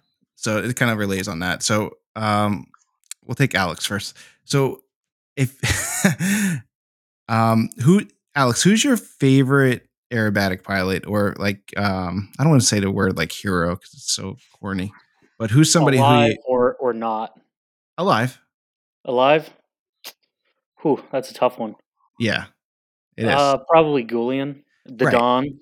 So if the Don shows up at your airport and I don't know, like a 2-seat extra, and it's like, hey Alex, like hop in, man, show me what you got. Would you go? Yeah, I'd go. You'd go? And what would you do? You only get to fly with the Don so many times in your life. That's a good point, actually. That is a good point. The actual act of ticking the box, right? To say, it's a bucket list. Mike Goulian. That's all it is. That's a really. Am I going to embarrass myself? Absolutely. But am I going to have fun doing That's what we were saying. Yeah, I am. Yeah, but I think we get too caught up on the fact of embarrassing ourselves, like in front of somebody like the Don. But like you guys had him on the show, like I mean, he's just another guy that likes flying acro. Yeah, probably you'd walk away with some tips and a couple jokes. Be like, yeah, you really suck at this, but maybe have you considered this? That type of stuff. It's all in the attitude that you approach it, right? Yeah, I think it would be an absolute blast. Yeah, for sure it'd be intimidating. I'm not taking that part away. Yeah, no, the intimidation factor on it would be through the roof. I mean, he's got great hair. He probably smells nice. Like, God. I'm some airport bum hopping in the front seat. Well, can you guys imagine? I'm just going to paint a picture here. Let's just paint a scenario. You're in a 2-seat extra. Okay. You guys are in the back seat. Donnie G is in the front, right? He's not wearing his helmet because he's in the front. Maybe he can't fit with the helmet in the front. He'd wear it in the back, but he'll just put on the bows, right? Yeah. And so he's got the WeMac vents just pointed right through his hair as you're flying. And you smell whatever, like it's got to be some custom like jupe. It's not. No, he's not jupe? Using crew. He's not, dude. He's wearing some like custom gel. Like it's made for the Don, right? Yeah. It's not off the shelf. It's called Acro Hold. Yeah, Acro Hold. 70% of the time it works every time. There's light, medium, hard, and acro. Oh, we have to make that a meme. That's classic. Oh God. Acro Hold.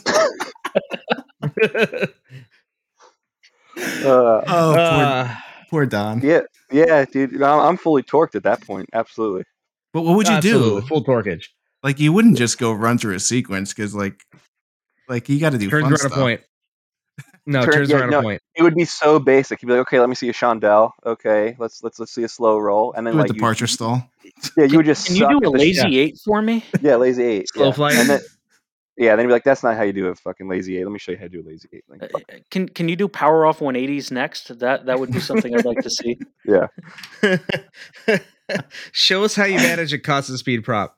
Here is my constant speed prop management. Oh God. Could you show me your hair care routine? Yeah. Oh God, Jesus he's awesome. With the ground before the flight, he's sitting there asking you like what's required documents on the plane and stuff. Oh God. You know what? This whole stereotype of the Don, the whole stereotype of the Don is like your fault, Mark and Jeff. Thank you. That's, take that as a compliment. I'll take that as a compliment. 100%. Oh my God. He's just he's the epitome of like what a lot of us want to be, pretty much. Like he's just done it all, and he's fucking an amazing pilot. Jeez. Yeah, but he's such a nice He's a legit guy. hero. That's what makes it so annoying. He's so nice. He's perfect. That's just the bottom line. He's just perfect. I mean, I think like watching him fly now. I mean, I really do think he would give the world a run for its money. And I'm not saying he would win worlds, and I'm not saying he would win nationals, but I really feel like he could apply himself and do better than people think he would do. Honestly, he would. If you see his air show, he presents a certain amount of precision in it. Oh, his air show is totally rusty. Yeah, absolutely. If like Skip has the wild child kind of throw it around persona and see where it goes, and he has his whole routine mapped out to probably within the foot. And Don G has that thing set up. He's flying it like it's an arresty sequence. That's why I like his sequence so much. I would love to see, and like you guys have talked about this before on the podcast, like I'd love to see like a Legends series type thing, like one-off pay-per-view fucking we could shit. If there's enough people, we could do it. So bad, dude. Yeah, like I'd love to see like where should we hold it? Where would we do it? Julian, Patty, Borrego Springs, California. Yeah. Okay. I'm serious. I'm absolutely dead serious about finding 10 grand for $100. I honestly would pay up to $100. I'd pay $100. I'd pay $100 to watch that. Yeah, 100%. Without even blinking an eye, I'd pay $100. I'd probably make like a boys' weekend and go there. Yeah. Oh, I mean, if it was in Borrego, I'd go down and watch it. I mean, I'd have to be. And then like at night, we'd have like incredible. We could do like a bonfire at night, but just light up a glider. Yes. Oh goodness. Fuck. Here's a Schweitzer spar. Yeah. Just and then freaking inferno. I'd be like drunk Jeff, and I'd be like, let me go get the boundaries. Start burning up boundary markers. Yeah, those things are made out of steel out in Borrego. I don't think you're gonna burn those. Oh shit! Just let Jeff run out in the desert. It's fine. Yeah. Dude, he's from New Jersey. He'll never find his way back. No, he's gonna come back with the box markers. The 20 by 10 foot pieces of plywood painted white. Gonna burn this shit. But yeah, like who would you guys want at this? I don't want to call it Legends because the guys they fly just as hard as they used to. Like who would you want at this Contest of Champions? Should we call it? Yeah, I mean all the greats that I watched in the '90s. You know, like I'm a little older than Alex, so I remember going to Oshkosh in the mid '90s, and I remember seeing Patty. I remember seeing Mike Goulian, Kirby Chambliss, like all those guys. So yeah, that to me, the early to mid '90s, like and Leo, obviously, like Leo's obviously passed on, but Leo's my hero. Yeah, mine too, man. Yeah, fuck, and he's from Jersey. The reason I love lasers. Yep. I think about Leo a lot. I really do. Like, I like you think about like what else he could have done, or what he. I mean, I don't even mean like had he not died, but just even alive. I mean, what a ridiculous human being. Right. From a talent standpoint, what a ridiculous human being. And his work ethic too. Like he's definitely unlike anybody else's. Yeah. I see a lot of how he approached aerobatics to, how I came through racing and like my analytical approach. So for sure, I relate to that, and just it's definitely a hero of mine for sure. Yeah. So when in Borrego, because I know it's really hot during the summer, would you guys do like a fall thing? I think you'd have to do a fall thing after the air show season. According to Brian Jones, it's 71 degrees there during the contest. Bullshit. Yeah, he's a liar. I think last time last April, it was like 102. Oh my God. Yeah. We should do it in winter, and then just, if it's raining, fuck it. Yeah, it never rains in Borrego spring.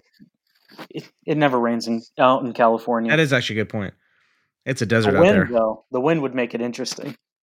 Yeah. So I have a question. A bit of a segue. If we kind of get back to aerobatics, I have a question for Jeff specifically, and then Mark, I'd like to hear your answer.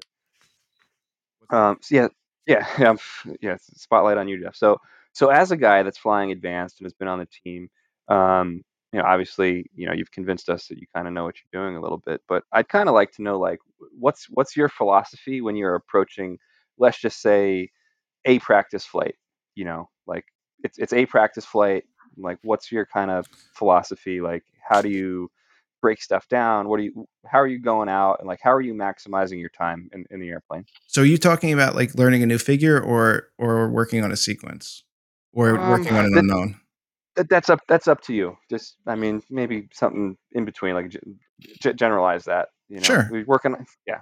Well, they're kind of completely different things, but with the sequence, and everybody can do what they want, whatever works for them. But what I like doing is, I'll take a sequence and, I'll divide it up and I'll work on, if I just got the sequence, and flew it, I'd work on the first figure one off, one flight. But before that, I'd walk it through at least 40 to 50 times, that day with the conditions and what I'd be looking at. So I'd work on the first figure, land, work on the second figure, land, work on the third figure, land, and then I start stringing them together. So work 1, 2, 3.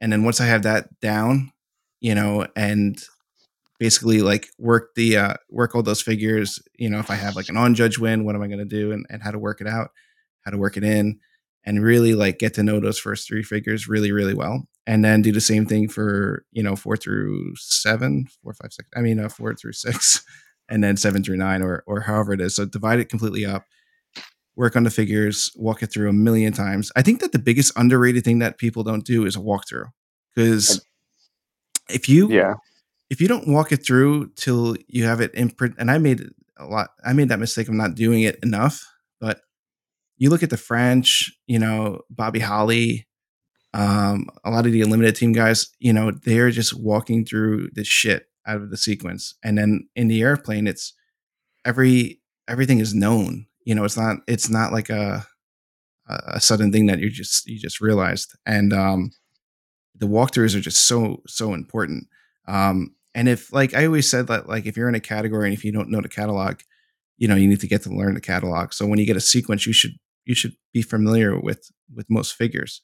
So, working on a one-off figure should only really take one flight, unless it's a really complex figure with a lot of rotations, and like Unlimited or something like that, where, for somebody new to it, it's going to take a couple flights to really get nailed.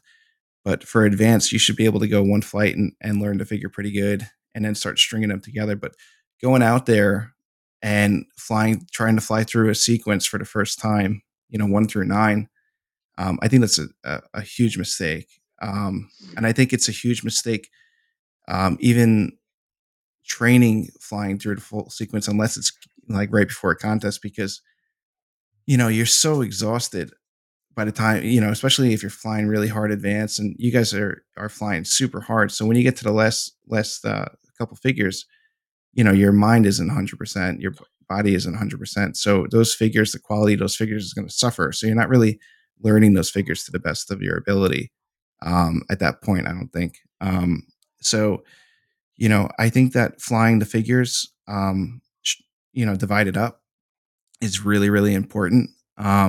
And then, if you can have somebody on the ground watching you, that's so priceless. I made a couple of friends with the guys over in France, and a couple of those Dijon, this guy, Vincent was telling me, that airplane doesn't fly aerobatics without somebody watching it. It's like, there's no like going up and dicking around. Like every flight is watched and critiqued. They walk it through 20 times and the flight's 10 minutes. No garbage flights. Yeah, but it's like jam packed. So, I don't have a money tree. I'm working my ass off to afford this shit. So when I get up there, it's not, just running fuel through the system. I could send you some GoPro videos. It's probably a little over 10 minutes each flight, but it's, back to back to back, take a breath, back to back to back, take a breath, kind of, if I'm not getting it, I'll fly around and just try to really think it through. But, how close to the airport is your box? So I don't have a box. I don't know if you've ever seen the airspace on New York and Long Island. It's pretty shitty. It's like Jersey. Jersey's probably a little bit worse, to be honest. So there's an area over the beach that I practice figures, and then there's an area that meets 90. What's the FAR? Is it 90 something 303? Right? 91.303. Right. 91.303. Yeah, there's a place right next to the airport that meets it, but that's only 1,500 feet when you have a transponder on. And I have a aerobatic practice area, but the problem with it is that when you go below 1,000 feet, they make me monitor blah blah blah. Not control. New York approach. So when I go below 1,000 feet, I lose radio contact. And a couple times when I was low, they tried to contact me because there's a VOR coming right off of there. So they tried to contact me and I didn't answer, and they kind of like flipped out. So I'm trying to get the waiver. Sounds like you need to move to the West Coast, dude. All these people down on the West Coast, down in Florida and on the West Coast that get to fly like year round, have plenty of areas to fly. And then like I'm literally dodging Southwest flights coming in, like landing at the airport next to me. That's a Charlie Airport, or like you want to talk about dodging aircraft? Come to the Phoenix area. Oh, really? Yeah, Phoenix proper doesn't have any airspace to worry about. Really? You will see area? The students will kill you, man. There's one flight school out here that causes mayhem. It's CAE. Oh, really? Way to blow up their spot, Alex. Just name drop. Oh no, I'm going to name drop them because I my dad's practiced in the same area for 25 plus years before I even got into this stuff. Yeah. And I'm out there and I'm on the vertical line looking out at the site. And next thing you know, I watch this archer go by at 150 feet off my wing. Like, oh my God. Unfortunately, that's all too accurate. You get that in your box, people blow through it, even though.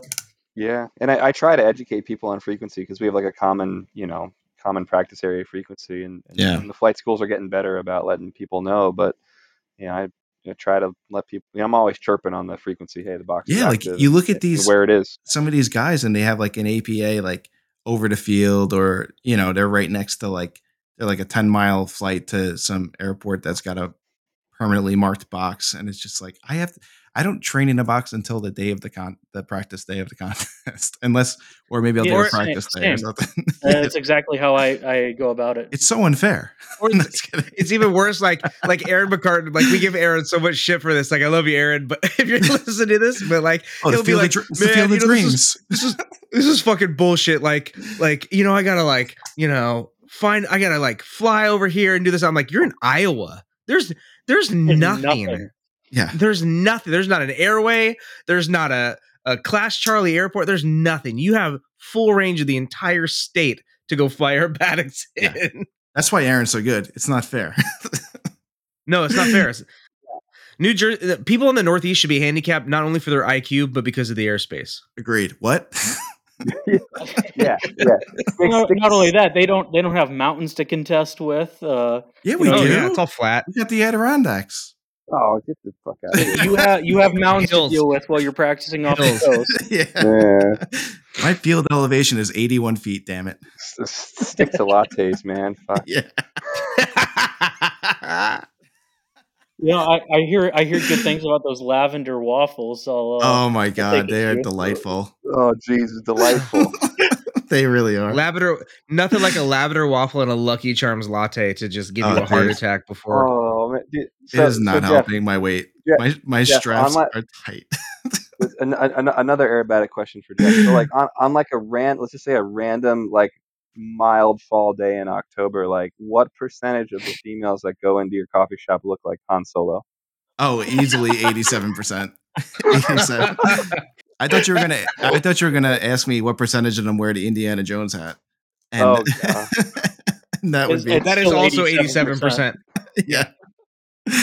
Oh my god, it's terrible. The worst thing is like, that's my biggest, like, if I had to like pick apart like what I don't like about people that come in is they don't know what they want, and there's so many choices in our store, just with milk choices. So like you got to ask.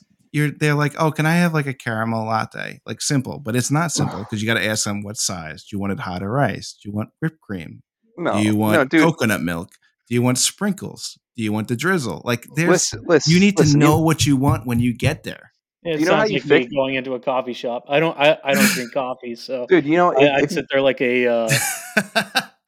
I'd be staring at it like, shit, I don't know. The best is I had AJ Wilder at the shop. He was in New York. And I loaded him up on like 10 shots of espresso, and his hands were literally shaking. Don't do that. He already flies hard enough. Don't do that. Yeah. What don't you give AJ Wilder? Coffee.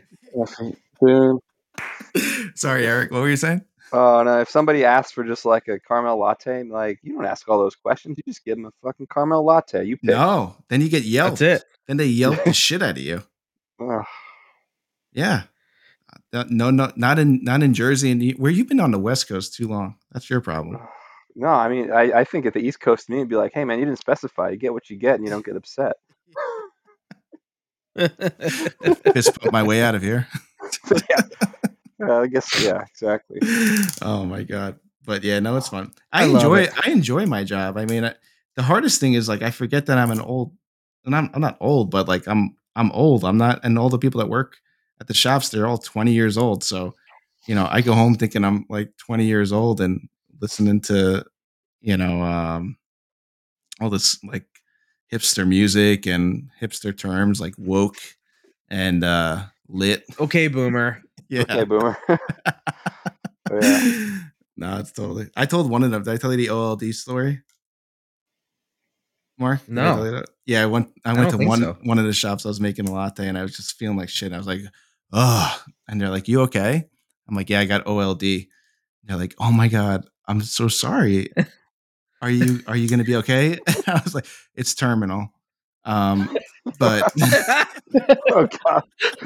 And they were like, they didn't know what to say. It's irreversible. Yeah, they were like shocked. I'm like, it spells old. I'm getting old. They're like, oh, thank God, you're gonna be okay. I'm like, oh my God. Oh, that's the sickest new pronoun. Congratulations. Yeah. No, we have to. That's like in our handbook now. Like for the managers, when they interview new workers, they have to ask them what pronouns they refer to. That's serious. I like it. Yeah. Whose decision? I'm all about it. Jeff's the owner. Yeah. No, it just got brought up in a meeting, and I'm like, well, why not do it if that's what's going on in New York? And that's what we got to do. That doesn't bug me. What bugs pronouns, me? What is a pronoun, by the way? Like, what is your pronoun, Eric? I'm a he, him. I mean, conjunction, junction. Like, were you asking what's the actual pronoun? Like the definition of one, or? Well, he's from the Northeast, so yes, he was asking what is a pronoun. Yes, and yes. And then he was asking what is your pronoun. Yes, squared. Yes, squared. Yes, squared. Oh God. I'm an Apache attack helicopter. Yeah. I want to be referred. Yeah. I want to be referred to as a C-130. Fucking spooky. Yeah. Yeah. Well, you need to go on a diet then. I identify as Mike Julian. Oh my God, we could do that now. You can. Oh, how funny would, dude? At a contest, we should just fill in like other people's names for us. Like you're going to see in the Vermont contest that Matt Chapman competed in advanced. Jerry, you want to switch names to Borrego? Oh my god, that's funny. Why is Jeff Bourbon in intermediate? Yeah, Rob Holland competed at Kalinga in intermediate and got last. What the fuck? Yeah, he sucks. Yeah, in an extra in primary. Yeah. Oh my god, whose name should we throw out there? Oh god, who's everybody's OLD Bob, but hasn't Bob Hoover. No, you can't do Bob Hoover. Bob Hoover, Leo, just throw Leo in there. He's practically a god at this point. I know. Oh my god, Walter Extra is flying contests at New York. He's in the state. I didn't know he was in the States. Yeah, that's funny. Oh my god, you gotta come up with something funny like Oliver Closeoff or. Oh my god, Jack Niehoff. I thought that was fake. Who is Mike Hunt? All right, I have a question. I have a question for both of you guys. Sure. Shoot. Dream airplane. Aerobatic airplane. Dream aerobatic airplane. No budget. Airplane that'll take you to the top. No budget. Oh, what do you go with and why? Well, to take you to the top, I think there's only one choice. You got to do what everybody's doing, which 330 SC. If everybody at the world level is flying that, that's what they're used to seeing. That's what you got to go with. To kind of take your question in a different direction, like Dream Airplanes is fucking pumped up S111B. Oh, okay. You have just won me over. I'm gonna take the V2 Edge. Oh my god, we have some experienced guests on our show. I like it. No, I like something about the lines of the Edge, like whether it's world competition or regional stuff. V2 Edge is the sexiest airplane ever built. It is sexy. Isn't it sad that they are not built anymore? I mean, I guess you could probably buy one to order. I don't know how Zivco is doing things, but yeah, and get crazy airplane and get it in 10 years maybe. Yeah. Like what is our Pit Viper god Elaine still waiting for his? It's right? the Pit Viper Prince. No, he's waiting for MX. He ordered an MX too. Okay, gotcha. Yeah, but like the Edge, like, isn't it weird? I think about the Edge sometimes because it's such a it's the airplane that never was in a way. It's so incredibly capable. I mean, it killed in Red Bull, but it's killed in the air shows, but it's never really killed. It's not, it doesn't have its foot planted in world competition, really. Maybe not world, and yet but it's you watch national wise for sure. I mean, rest in peace, but that guy could fly the shit out of that airplane. He flew the piss out of it. I mean, shit, Kirby did too. Absolutely. I mean, that airplane's insanely capable at the national level. I mean, I think it's capable at the world level too, but it's a weird airplane. Be in 2 years with that airplane. What's that? Homeless. I'd rather have a cool airplane and ride a bike and live in a box than fly what I'm flying now. How is that different from your current situation, Alex? Well, I'm still broke. I'm still not flying, and I'm living a pretty comfortable life. Oh God, I love it. I'm sorry. No, you guys are all hustling it out, man. I fucking love it. Sammy too, man. Like I envy it because I can't do it. I mean, I chose not to do it, but now I can't. Like, and there's something about doing it. The wife would probably be. I don't know that they'd want to live in like some fucking Winnebago and. I mean, don't go out and buy 2 NGs, but I want to. At least come to a couple contests with us. Maybe. I was really thinking about Eric's question to Jeff. Like, it's a really interesting question to ask a former advanced team member who has done it on such a high level. And then I think about back to, talking with Jeff, like, because I mean, I really was thinking about like making a push to go compete, and it's not like I have no ego. I could get dead last. I don't give a shit. Like, I want to go hang out. I really love everybody, and I could care less how I do in a contest. I promise you, if you come to Borrego, you will have that nice, good old fashioned fun. Especially if AJ's there. Oh my god! If AJ's there, it's such. You'll forget your Saturday night. If you know what, being that you guys are so cool, if you guys go to Borrego, AJ's going to be there, and if Mark, if you say you're going to go, I will fly out. You gonna fly the extra out? No, fuck no. I'll fly out. Oh, then no. Then I gotta work that day. And you guys fly competing the intermediate. Yeah, dude, that'd be fun. That would be fun. But yeah, no ego. I mean, why not? It'd be a great time. Oh my god, that would be fun. But Mark, that would be a better way to spend a couple $1,000s. Yeah. But Mark, that's exactly why we do it. Is like the fun and camaraderie of it. And I've come across so few egos in this sport. Like we're all out here just trying to do our best. Yeah, there's always one or two dickheads. You're never gonna get away from that. But it's more fun. Well, it's a lot of fun. You don't even see that out at Borrego. Everybody else is ready to just listen or just have a great time. That's the great thing I love about it. I got not burned, but the bad taste was left in my mouth early on by my first experiences, like almost 2 decades ago now, with Chapter 38. And it's something I've never been able to shake, which is unfortunate. We got to get back on the horse. That's the problem. Yeah, stop being a don't associate with it. Come out, hang out with 62. We'll have a great time. You fucking Eric, bitch. I agree. I know.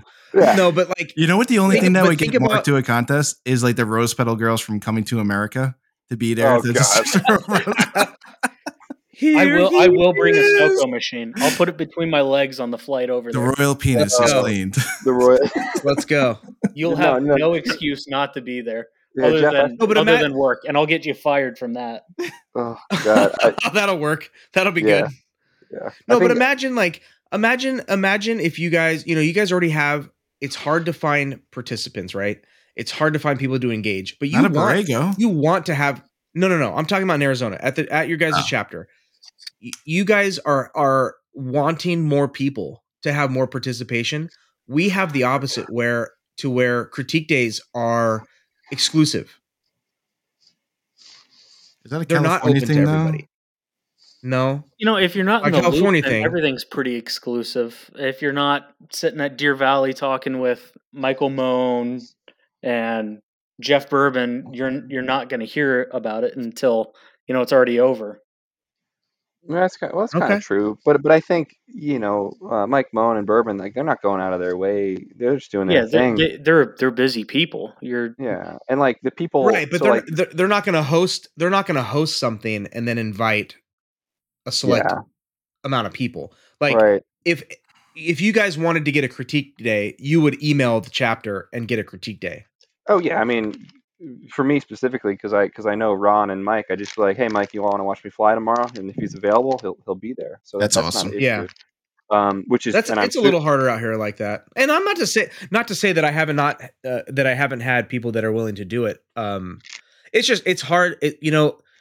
Work wise, it's hard. Family wise, it's hard. And then you start looking at like how not selective, but how rare those days are and how many people can show up and the logistics of that. And then I start thinking, I peel it back and I just continue to peel the layers back. And again, Eric, to your question to Jeff of like, Jeff, you mentioned something that has been a struggle for me. It's just like learning how to walk a sequence, how to do that kind of stuff, right? Like you can't do that unless you immerse yourself in it. And so it's almost like I don't know, I guess a double-edged sword might be the wrong word, but it's a hard start, I guess is what I'll say. Yeah. It's a hard start. It's a really steep learning curve going into a contest on your first time, especially without having anybody before you to kind of guide you through it. Yeah. And Alex, I don't want to interrupt you, but I just want to interject because I want to piggyback on what you and Mark were saying. It kind of builds on what I asked Jeff. Is there's so much in this sport that like I'll call like tribal knowledge or like the minutia. Tons. Right? Yep. And tons. And it's all the most important shit that doesn't get talked about. Exactly. Like so you go and spend 5, 8, 10 hours learning basic aerobatics, enough to fly primary or sportsman, right? But like you don't know shit about outs or box management or like how to think through gates and all sorts of stuff. And one of the things that I love, and like obviously you can tell I'm passionate about this sport. And I leverage a lot from my racing experience. And being detail oriented and that type of stuff is I love talking to new competitors at the contest, and I'm talking through things, and it's kind of like mind blowing. They're like, "Oh, I hadn't considered that," and that's the stuff that like you just don't learn unless you're at a practice day, you're at a contest, somebody's like kind of taking you under your wing and like talking through stuff. Yeah. There's We so sound much like a more. good mentor. Well, it's I not would even love. that. You go to a contest. Every contest is a learning experience. Yeah, absolutely. And So you can go there with minimal knowledge on what you actually need to get done. I mean, getting the plane teched and everything, that's pretty straightforward stuff. Bring all your documents and things in. But learning to fly the sequence, you'll learn more about doing that at a contest than you might at a practice day or on your own, because you yeah, have so many people that know exactly what to do and exactly how to kind of teach you through it, and you can modify it to fit your needs. but on the same token, Alex, you know that it can be intimidating. I mean, I know you and Oh, I are super. absolutely. I mean, I know you and I are super outgoing and friendly and trying to talk to people and kind of give some of that mentorship because we love this sport and want to see people be successful. But yeah, to somebody new, yeah, I could see it, especially new to competition in general, it could be way intimidating. Yeah, that's kind of the point that I want to get across, is that competition, when you get into the airplane, that's when the nerves come up. But before that, it should be lighthearted, because that's how I usually approach these things: is be lighthearted and have a good time. You'll learn a hell of a lot more than you will watching YouTube or TV at home. Yeah. Yeah. Especially just sitting And out on the judges line. Oh, for sure. I mean, I've learned more sitting at a contest than I have sitting at home. I have a dad that flew acro for so many years, uh, and I'll say pretty goddamn well. But it's just like a middle conversation piece. It's not something that you're gonna sit there and like dissect every detail out of. Where Yeah. at a contest you can do exactly that, and somebody can help you through it. And contests are not as intimidating as people think they are, I guess. That's a good way to put it.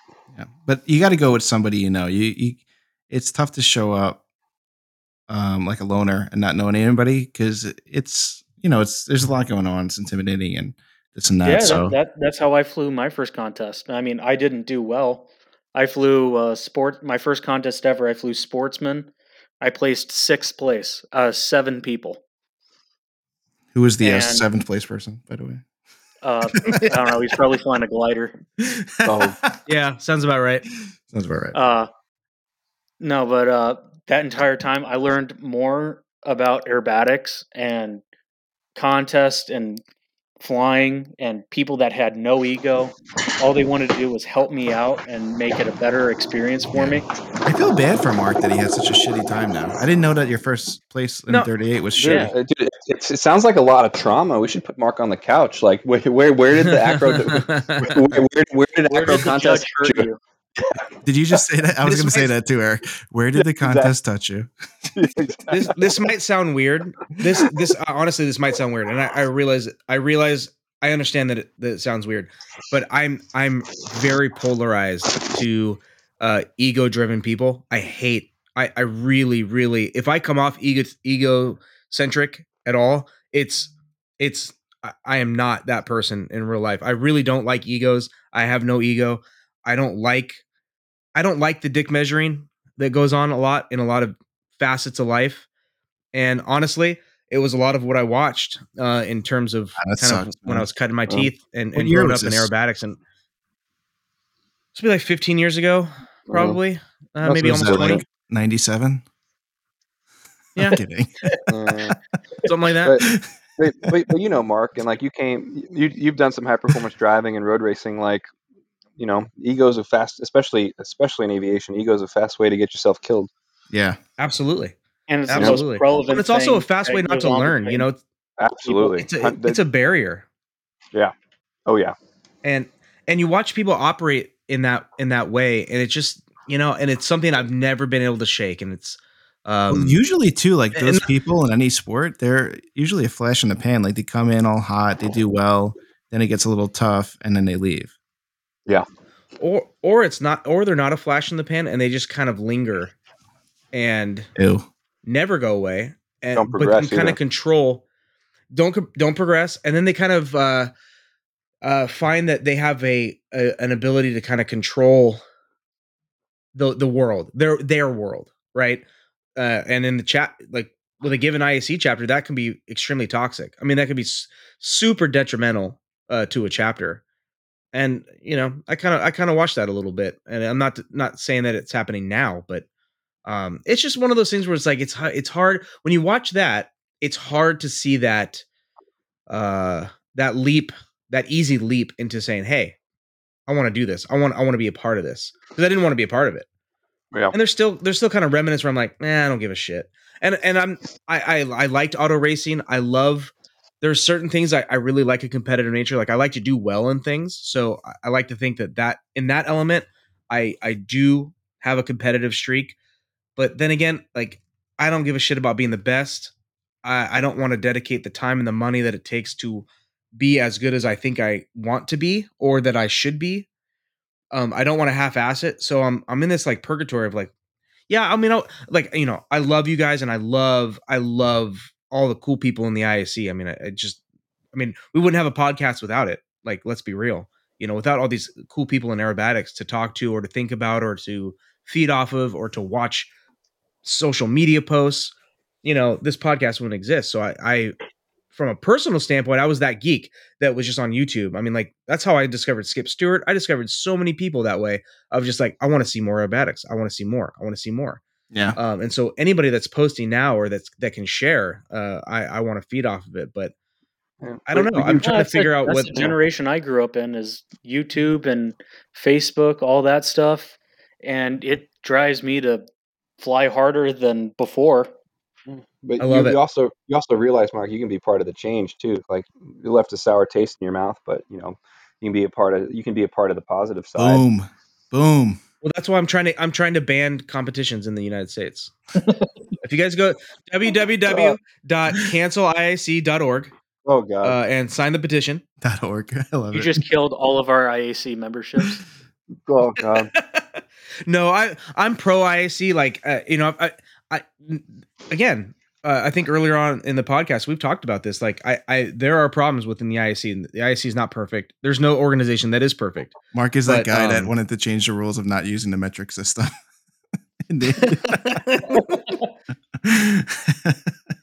Hey, I use the metric system. My airplane's German. Oh God. No, you got to go to another contest. This is ridiculous. You're too cool not to. I want to go. I'd rather, honestly, at this point in my life, I'd rather just go and hang out because I enjoy the people more than I enjoy. Man. Yeah, no. I'd love to go down and hang out. In fact, I prefer you not fly. It's embarrassing. Oh goodness! I wasn't going to say that, but Mark, like you're going to get to a contest and be like, oh man, he speaks the truth. Everybody's having so much fun. Like Mark's going to get to a contest and be like, I'm not going to fly here, but I have my GoPro, so I'm just going to submit that. You could grade that as best you like. Yeah. After the flying's done for the day, I'll go out and film. I'm in the middle of decanting this wine right now. I can't. Can you put me towards the end of the pack? Speaking of like the GoPro stuff, what happened to that whole competition thing over GoPro? Procrastination and laziness. Oh yeah, I'm familiar with that. Yeah, the forgetting that we said that. Yeah, forgetting in general that we said that. What were we gonna do? Oh yeah, it was the snow cone thing with the thingy, right? God. Well, that and just like in general, like having a virtual contest. Like I think there is some virtue, not to be punny on virtual, but like there is. I think there are other mediums in which we can. You know why? I hate to be a Debbie Downer. Get participation. The problem with that not being able to work is if people are so hesitant to post footage of their flying as it is, there's no way they're going to post a full sequence. No, but if somebody wants to put themselves out, I mean, it'd have to be, quote unquote, safe environment, meaning like you're not going to get shit on. You might get last, you might get critiqued poorly, but it's not a place to get, it's not like the Airbatics Pilots page. Like there's, and I get messages like this, like, hey, should I post this? And I'm like, dude, I don't know that I would post that.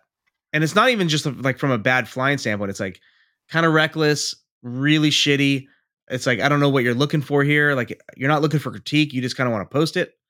I don't know that I'd post that. Obviously, people that are posting watch a lot of my videos. Well, yeah, but you're safe. Like I don't care how bad it is or how I don't care how shitty you're flying as long as it's safe. That's the bottom line. Like if it's not reckless, yeah. If it's not reckless, I'm all about it. Like there's definitely been people in the past that have posted like reckless, borderline reckless and unsafe behavior in an airplane.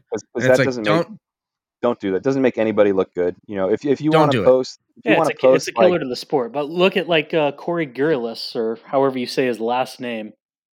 That guy, he's crushing it. He flies his heart out, and he's getting better around, at every flight. I mean, when he first started posting, everybody gave him a lot of shit. But now he's. Go ahead. Dude, no, his call sign should be "fuck around and find out." Like that guy put his nose to the grindstone, and he's flying his fucking ass off, and he's doing it well. You know what it is? It's VSC. He's fucking hard, man. Absolutely. He's fucking hard. Yeah, fucking hard. That guy fucks. That guy fucks. That's kind of like that's been like our slogan out here in the West, and a bunch of the Southwest guys have adopted it. So you guys are welcome to carry that forward. But yeah, if you're not fucking hard, if you're not fucking hard, what are you doing? Yeah. If you're not fucking hard, why fuck? That's science. Yeah. It's science. No, I love it. I love it. He's super inspirational. Like I give him all the props in the world. I was hard on him in the beginning, and I've apologized. Yeah, so was I. I was really hard on the guy. Dude, he's the shit, man. I think he went from don't do that to everybody emulate that, in my opinion. Yeah. I mean, he still has a lot to work on. So do I. I'm not perfect by any measure. But the guy... But he's doing it right. Puts his heart into the sport. He flies contests great. I mean, what more can you ask for from a competition pilot? Yeah, and it's cool to see and it's cool to see the content out there. I know Alex and I post some stuff, like not always on the Aerobatic Pods Facebook page, but it's just cool to see people out there doing what they love, and just in general. Yeah, I mean, dude, I saw your 8-point roll. I saw your 8-point roll, Eric. Dude, I was like, I just love seeing that. I just love seeing that stuff. And if I don't catch it right away, a lot of times I'll be like, dude, make this shareable. Like Aaron will post stuff and it won't be shareable. I'm like, hey, make it shareable. What are you doing? Because it's so awesome. I love the content, man. I love watching people do their shit. Especially with the GoPros now, they're so clear too. I mean, you can see so much. It's so much fun. It's so much fun. Can you imagine if we could rewind, reverse time 20 years, and we could watch the Chapmans and the Kirbys and the Goulians and the Leos just do like practice. Like a 10-pound VCR camera taped to the wing. On their shoulder. Those ones that you used to put on your shoulder, you just you wear a harness, like a Hans device, but it's got a fucking VHS recorder.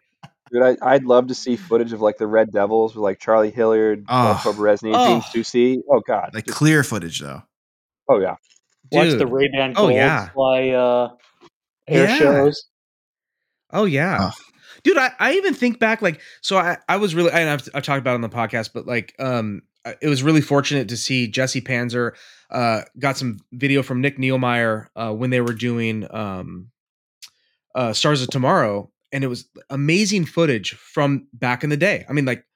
We're talking again, 15 years ago. Right.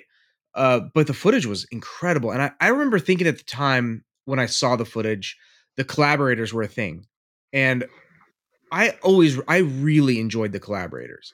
And I'm like, man, I would love to see in cockpit footage, good cockpit footage of the collaborators. Or there were so many times where I'm like, man, I would just love to see the in cockpit footage of that. Would love to, like when Jim Leroy used to post in cockpit footage, like that was way before that was a thing, and to see what he would do. I'm like, fuck, it's incredible. Would love to see the stars from back in the day with clear GoPro, a Hero 10 in the cockpit of Leo Ladenschlager, dude. You kidding me? Yeah, because all we have is like that many grainy numbers footage and from the GoPro cameras now. What's that? Are they up to that many numbers and GoPro cameras now? They are up to that with a many. session. Yeah. Well, I wouldn't say upgrade because if for a helmet cam, the Session's still probably the best. Dude, Yeah, I I agree. love my Session. I got to get another one. Yeah. They don't make them anymore, so you got to buy them used or refurbished. Yeah, But go on eBay. You can get them really cheap. And you I bought guys a are used one on eBay. You're bougie. I'm still rocking a Hero 3. God. Oh, Hey, Jesus. I still have my Upgrade. Hero 2 sitting here in my drawer. Again, I don't need to say it, but it's Jersey. How is that even applicable? Do you guys fly worse with cameras rolling? Because I feel like I always do. Oh, yeah. If I go out with the intent to fly and film, I never fly well. If I'm wanting to film what I'm doing, I don't fly well because I'm thinking about wanting it to be good enough to have it on film and post it. Yeah. And it's just never. That's every flight that I fly, the GoPro's rolling because that's my debrief tool. It's always looking out at the site. So I don't think about it. Like I don't fly to post content. Like if something looks cool or I really mess something up or something looks good, like the 8-point roll, like yeah, I'm gonna share that. But because 90% of the time I don't have ground coaching, I just have the GoPro out the site. I'll fly in the morning and I'll debrief the video. As soon as I get some time on my computer, and that's how I debrief. So I don't even think about it anymore. It's just and it's so easy with the app. It just transfers wirelessly. Yeah. Yep. It's awesome. Yeah, it's a great do tool not now. have a seamless connection with my phone to the app with the Session. The thing always shuts off on me. What do you use to hold your phone in the airplane, Alex? Can we change the subject? It was attached to the canopy. Yeah, it was the canopy latch. He holds the phone with his right hand, flies with his left hand. Yeah, that's exactly what it is. That's what it is. Yeah. No, I have a big piece of Velcro on the back of my phone and another piece of Velcro on the side of the plane. Oh God. Yeah, I know. Every time he just rips off a new piece of duct tape. I pull regularly 7.5, 8 Gs, and that phone is still snapped onto the airplane. I've never had an issue. Hopefully they don't find it like wedged in the elevator horn one day. God forbid. God forbid. What I really need is a real phone mount, like what I have in that baby Ace I just bought. Oh God, I love it. You won't buy a phone mount, but you'll buy another airplane. Oh, dude, $9,000. The canopy. How much did you spend on that? Like Mad Max Camino. Oh yeah. Tell us more about that. That is disclosed information. No. That's something you got to share. Confidential. So if you drive that to Borrego, you're going to pick up the one eligible female in Borrego Springs. Oh, totally. With no teeth. It's actually that car is the gift that keeps on giving because I found a dime bag in that car that I've recently sold. So, yeah, and that paid for your condition inspection, right? That paid for a new battery and oil filter. So I almost spit out my beer when you said that. Keeps on giving. God. No, I had it shipped. I had a problem with the shipping because I'm very cheap. And where'd you buy it from? Western PA. And I'll forward you a picture later of the person I bought it from, and Mark knows about it. It is no joke. Is his name Bubba? Listen. If you can just close your eyes and picture who you think would own that, it's exactly who owned that. You know what? Mark's got to send it to you because I recently deleted all my photos. Yeah, I feel like it's a middle-aged Joe Dirt.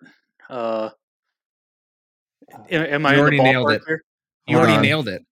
Mark, keep talking. I'll send it to you. But I paid it was $3,000. Which I thought was the best $3,000 Steal it twice the price spent in my life. Yeah, exactly. Yeah. And it's getting stripped down right now by the rain. And I bought some. I went to Home Depot. I bought some by the rain. I bought some like Rust-Oleum spray paint that says it's a rust incubator or something like that. You paint it over rust and it seals it in, so you don't have to strip the frame. So it definitely works. He just sent the pictures. Why do you look like that? That's the true story. I can't breathe. No, I want to make a nice. This is not real. That's. It's real. This is for real. My kids. I swear over my kids. On the podcast. On the podcast. This is for real. Bible. Picture with this little boy and the gap tooth. None of them have teeth. Yeah. I mean, I don't know, but the car was filled with Monster Energy cans. The dude fucks hard. That guy fucks. His middle name was Kyle. His first name was Kyler. His middle name was Kyle. The trunk was filled with sheetrock with holes in it. Just God. No, I'm gonna PVR in the back. No, I want to get it ready because for my party, for my birthday party, I told my wife I want to do a redneck party at the airport. So I want to take some like silicone caulking and just seal the pickup part of it, and then get a shit ton of ice and just put like a bunch of Natty Ice, like 5 cases of Natty Ice in the trunk. Dude, nothing says bougie more than being in Long Island, buying a car, shipping it to Long Island, making it look redneck, and throwing your own like cliche redneck party. Thank you. I'm glad you appreciate what I'm trying to do here. I see you, and I'm here for it. You're picking up what he's throwing down. Absolutely. Yeah. So, but no, we're gonna have, the idea is to get it somewhat non-diseased and bring it to Oshkosh and do a mobile podcast from it and make it like a podcast unit. Oh, that'd be fantastic. Yeah. So yeah, but you guys, I mean, if you're gonna do Oshkosh, you got to do nationals. Yeah, exactly. Oh, that'd be sweet. Ship it out to nationals. Fly down on a nice airliner. We should just show up to Oshkosh and just have pictures of like the greats, like, but in there, like from 20 years ago, like Don G, Chapman, Wagstaff, all those people. Just vinyl wrap, yeah, with all of them. Make a mobile museum out of like a U-Haul truck. I'm gonna wear a Mike Goulian wig because I have no hair. Mark's gonna wear red pants for Matt Chapman. I'll dress like Patty. Yeah. Yes. Just carry around. What's her book? Just carry around her book and wear a white flight suit. What was her book? Fire and Air. Fire and Air. Just carry it around. I never read it. Oh God. Carry around a book and like idea. Carry around a book and a bunch of dogs. I like this idea a lot. Wearing Doc Martens. Yeah, and like the white and navy blue fucking BF Goodrich flight suit. Yeah, totally. Absolutely. Oh, I love it.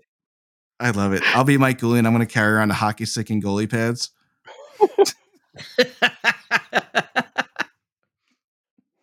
What would Bobby? Oh my God, I love it. Dude, what's funny is like this is only funny to about 10 people that like actually like love aerobatics. Believe it or not. Well, you're right, actually, but yes. Believe it or not, you are correct. Oh God, jeez. Anyway, how many listeners are on this podcast? Like, what are the numbers? We used to. Honestly, you'd be shocked. We had 7, but he died, good, so right? We're up to 6. Turns out one of them was a cat. No, you'd be shocked. Remember the best part, Mark? When was it? Like we interviewed somebody. It was somebody that was kind of famous too, and they were like, "How many people kind of listen to this?" And we gave them the real numbers, and it was after the show, and they kind of like said some shit, and they were like, "Oh, yeah." Because we get how many downloads have we had? Right now we're at 72.5 thousand downloads. So ain't no thing but a check. That's respectful. I got to watch what I say. Too late. Yeah, more than a couple people will listen to this. Jenny Craig, if you're listening, I'll take a diet plan. Oh, God. This episode is sponsored by Nutrisystem. Nutrisystem. Weight Watchers. Well, our numbers have gone down because we banned Canada because they have too many great aerobatic pilots up there. So So it's that's it. Alex brings up a good point. Here's the question for the group: like, if you could have any, let's just say, non-industry sponsor, who would it be and why? Like, who do you want to represent? Oh God, that's. I'd have to really put some thought into that. I mean, Yankee Candle. I'm a candle lover. I'll sit in Bed Bath and Beyond and smell the candles the entire time. Yeah, right. Yeah, but you just creep everybody out. What about Squatty Potty? I'm a big fan. I'm a big candle fan. Squatty Potty. What else? Amway. I want Amway. I like Amway. They're called something else now, but I want it to be Amway. I want them to change the name back to Amway. Full red sponsorship. Not a bad idea. But yeah, things like that. I would say maybe like a KitchenAid. Yeah, you're flying the KitchenAid extra. Margaritaville. Jeff Petroselli. Hell yeah. Yeah. Margaritaville. Oh yeah. No, honestly, I love watches, and I have a Tudor watch, and Here we go. Here we go. I don't have an ego. I don't have an ego, but by the way, I got a Tudor watch. He just name dropped a Tudor. Okay. Eric's into timepieces. Let's talk about it. The fact is, I did bait you into it because I am a bit of a watch guy. But I don't tell anybody about it. Humble brag. Oh man, what's your favorite watch that you got, Eric? A Speedmaster.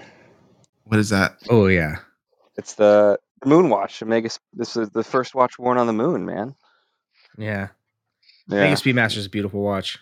Yeah. So yeah, that was a treat to myself a couple years ago. Omega. I thought you just said Speedmaster. Oh no, Omega Speedmaster.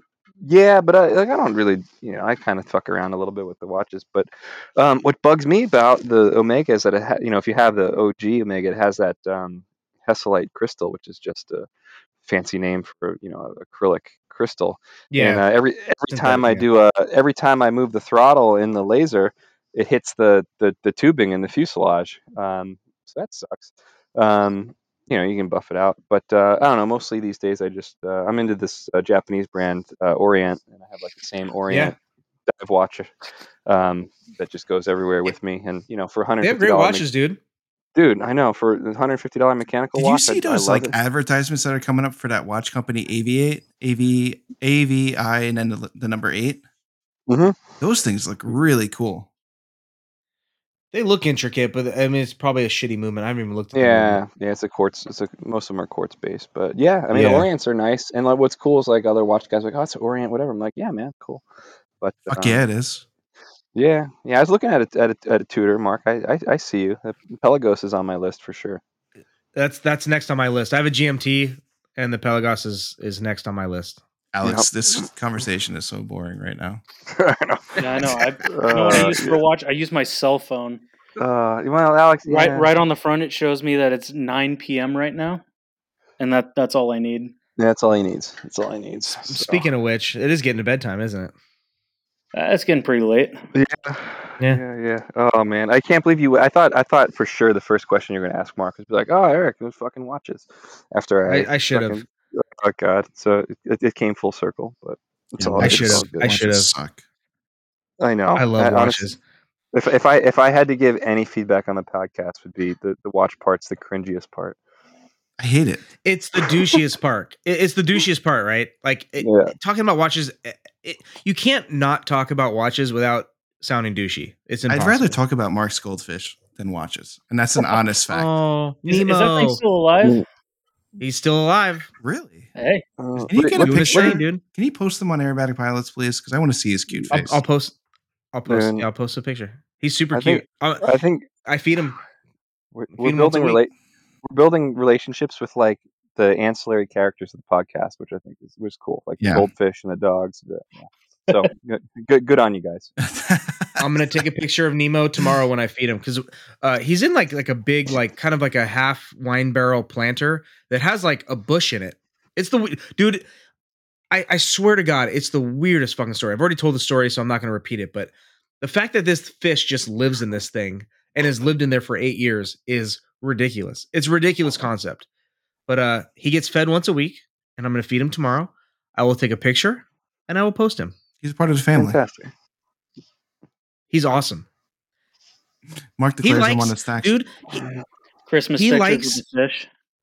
Oh, dude, that would be a good idea. No, this fish is wild, dude. He'll come up to the surface, obviously, when you put fish in. He's wild, dude. He's literally feral. He's a wild fish. He's not a domesticated goldfish. But like, if you fill up the water in the barrel, right? Like you spray water in there. He likes the water shooting into the water. So like he'll be in his little like hidey hole or whatever. If you spray water in there, he'll come out to the surface to get sprayed. Almost like you're like massaging him. It's the weirdest shit, dude. I'm out. I swear How to do God. you know he's not scared? Like if somebody came up to my door, because he comes up, I wouldn't just hang out. I would go out there like a raving lunatic. You're like, well, you're scaring him. I mean, who gets scared and then comes to the surface? You would like cower to like, you would hide. He's a fish. It's not a bear.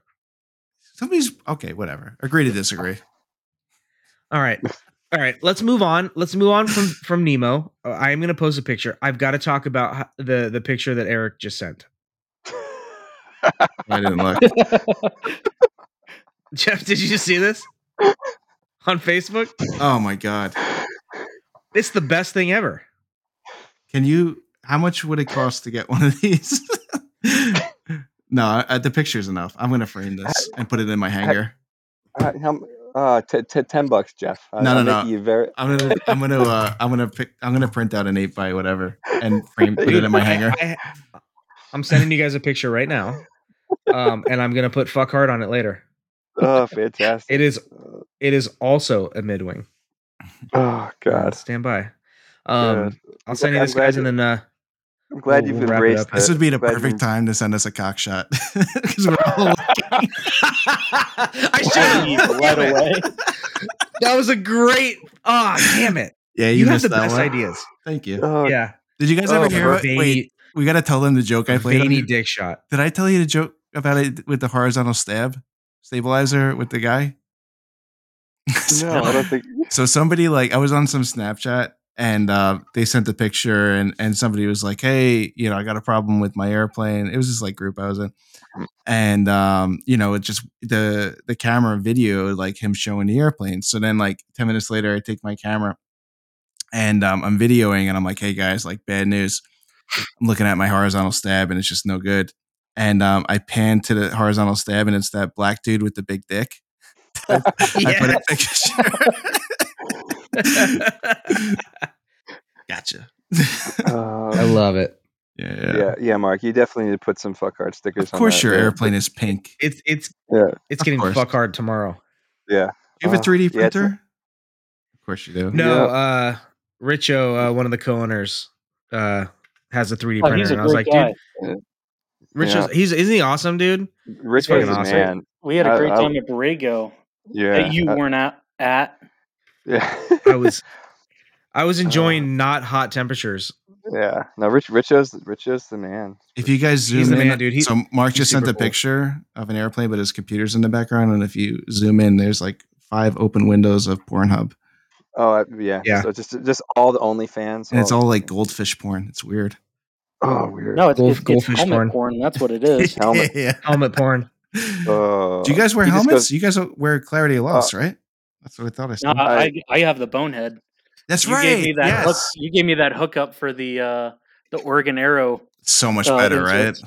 It's great. Yeah, the stuff that they send it with is it's like living in Jersey. It's terrible. Oh God.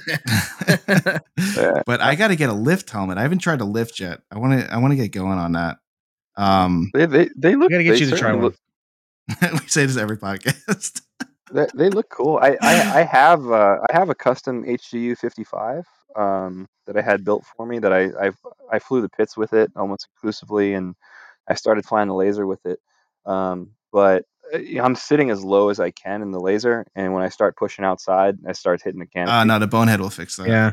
Yeah, and I like my bonehead. I got to be honest. I really like it. I fly with it all the time. I don't really feel the weight of it. It's comfortable. It's low clearance. It's light.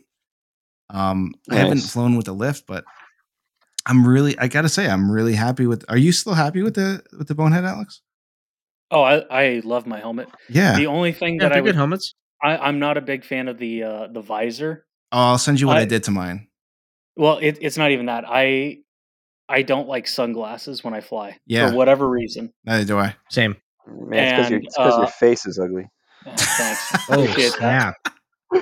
I pull my visor up, and when I fly, sequences and stuff, I fly with the visor lifted.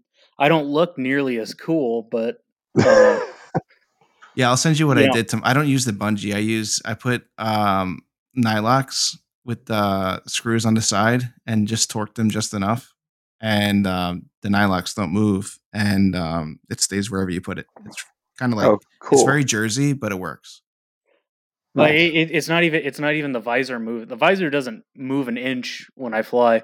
It's just you just don't like it down. I just don't like the sunglass portion of it or the tinted visor. So we'll get a clear visor. Yeah, then I look like a dork. I'd rather fly with it up and land with it down than Huh. Okay. Hey, whatever works for you. Yeah. Hey, all right. I love I mean, half the part of flying an acroplane is taxiing in and looking like the coolest guy on the ramp. I'd say more than half, but yeah. Dude, it's a confliction because I think helmets look so fucking dumb. Do you guys have like different radio voices? And by yet the way, I love them that you use. Oh yeah, I sound like a 53-year-old airline pilot when I love it. Talk on the radio. I kind of sound the same. You know, I talk kind of quick, and I'm a bit acerbic sometimes, especially if I'm working in the box, trying to not die by getting hit by students. So yeah, I try to talk at least 2 octaves lower. Yeah, same. Yeah. Hello. This is Jeff Petroselli. Yeah, that's I'm taking a runaway. Yeah. I hate when people say I'm taking a runaway. Where are you taking it? No. Where the fuck are you taking active? Taking the active. There's so much dumb radio. That's a whole nother taking the active at this uncontrolled airport. It's active. I'm going to position and hold. Like, just fucking take off. Just go take off. Dude, just leave. 100% right. Dude, and like sometimes, like, I try not to let the Jersey show, but Jeff, it definitely shows with my impatience and my. I'm proud of that you're from Jersey. I'm not insulting you every time I say it. Sometimes Deer Valley the busiest GA airport in the country? Super busy, but most people are good. But sometimes I'm just like, dude, can you just shut the fuck up and go? God. Yeah. There's so much training there. There is, and all like, those airports, dude. And fortunately, I've been really, in the practice area, some people have been on the radio, be like, hey, I don't know where the aerobatic box is. I'm like, cool. Well, let me learn you something. And like, I take my time and explain, like, oh, cool. I'll stay out of there, which is great. You're going to learn today. Yeah. He's doing like a learn today while teaching somebody where the box is. Oh, God. Well, you see, if you pull, go easy this VOR, and then you go over here, stay above 3,500 feet. No, that's 100% accurate. I had some dude like grilling me on questions when I was in the middle of sequence, and I politely said, like, now it's not the appropriate time. Give me a few minutes, and I can tell you, like I can't. Listen, can't dick face. I'm trying to work here. Yeah. You try not to piss too many people off. I get it. When I went out and flew with you out in Deer Valley, when I was outside of the box, I mean, it was a madhouse. Oh, for sure. Oh, yeah, when we were on our adventure with Pocahontas and everybody, yeah. Yeah, sure. Pocahontas. Good old Hunty Pepper. Oh, yeah. We did a little 3-ship acro flight about this time last year, which was really cool. I had Alex and Hunter, his buddy Hunter, flies Fire Attack, come out in the Eagle. And that dude can fly his ass off too, man. Oh, God. Hunter, like, fuck that guy. I want to put that out there. Yeah. Dude, yeah. I told him I'd say this. He's a freak of nature. Dude, he can fly anything. I hate people like that. He's canceled. Yeah, when he was posting videos of him flying the Eagle, I was like, man, you can fly the shit out of that Eagle, dude. And he doesn't even push it. Yeah, that's amazing. He tries to keep everything within like -3, +5. But piss you right off, doesn't it? Oh, it does. Yeah. He doesn't fly contests with us, but he should. Yeah, he's polarized. He's polarized. Sounds like he's smart enough not to fly contest. I like it. I like the cut of his jib. Jeez. Here, you guys can have a little stand set up at Borrego. Oh yeah, nice sailing joke, by the way, Mark. I got right. They'll have their stand like right off the airport. I got you. I rigged that one. I know you did. He's been waiting to say that one all night. I bet. All night. All night. Oh, jeez. Well, it's 12:30 on the East Coast because I'm. Yeah, let's wrap it up. We could talk shit all night, but it's really been great. I think the last hour. Go ahead. No, I just want to say, I think this deserves a part 2. You guys are fucking awesome. Yeah, I love it. Well, give it a couple weeks. Maybe a post Borrego debrief or something. When is Borrego? We're definitely 21st to the 23rd. I'm pretty sure of April. Yeah. If you guys wouldn't mind, we're gonna want you guys back on. Like we're gonna want you two back on for a post Borrego. You two on. No, let's do a Saturday or right before the last flight. That'll be fun because then we can get there. I'm down. Yeah, thing on the like an organic thing on the unknown and everything like that. Yeah, we could talk through that. That'd be fun. Because that'll be my first contest doing advanced, and I've been working hard over here in Phoenix, and that's gonna be your first advanced, dude. That's fucking awesome. Sweet. Yeah. So I'm out here. Hell yeah. And I know I'm way like I'm just flying it to get the experience, and I plan on hitting it hard all summer. Learning the catalog. I'm still learning the airplane. I got 100 hours in there, 120 hours in laser, but it's you'll never stop learning. You never stop learning, and I'm learning the performance envelope, especially like in a lower energy state, and just I'm getting real intimate with the airplane. So yeah, I just want to get in front of the judges and start fly the known, which is coming out okay, fly my free, and start getting that experience. Hell yeah, and then hit it hard all summer and see how it comes out. So I know Alex is going to be, Alex is just a fucking killer. Sandbagger flying that airplane. He'll be in advance. Don't say sandbagger. It's not true. Okay, but just get lucky a lot. No, I mean, it's we're both flying that's how well. It works. Yeah, exactly. We're both flying well, so that it's cool to see Alex fly well. And it'll be his first advanced and my last intermediate flight. Yeah, and that's the plan, huh, Alex? Last intermediate. Intermediate. I think the plan is I really got to buckle down and figure out what the hell I'm going to do. Alex is going to show up and fly advanced. He just hasn't told anybody. He's going to. I know. Psychologically fuck everybody. Yeah. If Dunphy shows up, everybody's fucked. Yeah, Dunphy's good. I like Dunphy. Yeah, I mean that's a known quantity, right? But like you'll probably just get blackout and then fly lights out the next day. Yeah, I don't think that's the plan. Probably. Yeah, that's usually how incredible, it works. Man. No, I do nerf Eric a little bit with the amount that I snore. So. Oh yeah. I think I should get, I should get a handicap because, dude, Alex, we usually like share rooms, and Alex snores like a motherfucker. Holy shit. Well, that's your first problem is sharing rooms as adults. I know Jeff has to go. I know it's late, but for part 2, we need to talk about how don't share rooms as adults. Dude, why would you want to share a room? Beds. There's 2 beds. Get some guy farting all night next to you. Listen. Yeah. And what if you got to end on this. What if you got to let one rip? And like you can't. There's a guy unless you're like brothers. You just do it, man.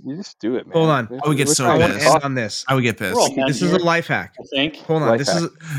This is a life hack. Okay. The 2 beds. One bed is a food bed. The other is the sleeping bed. Correct. Okay. It's not for a second person.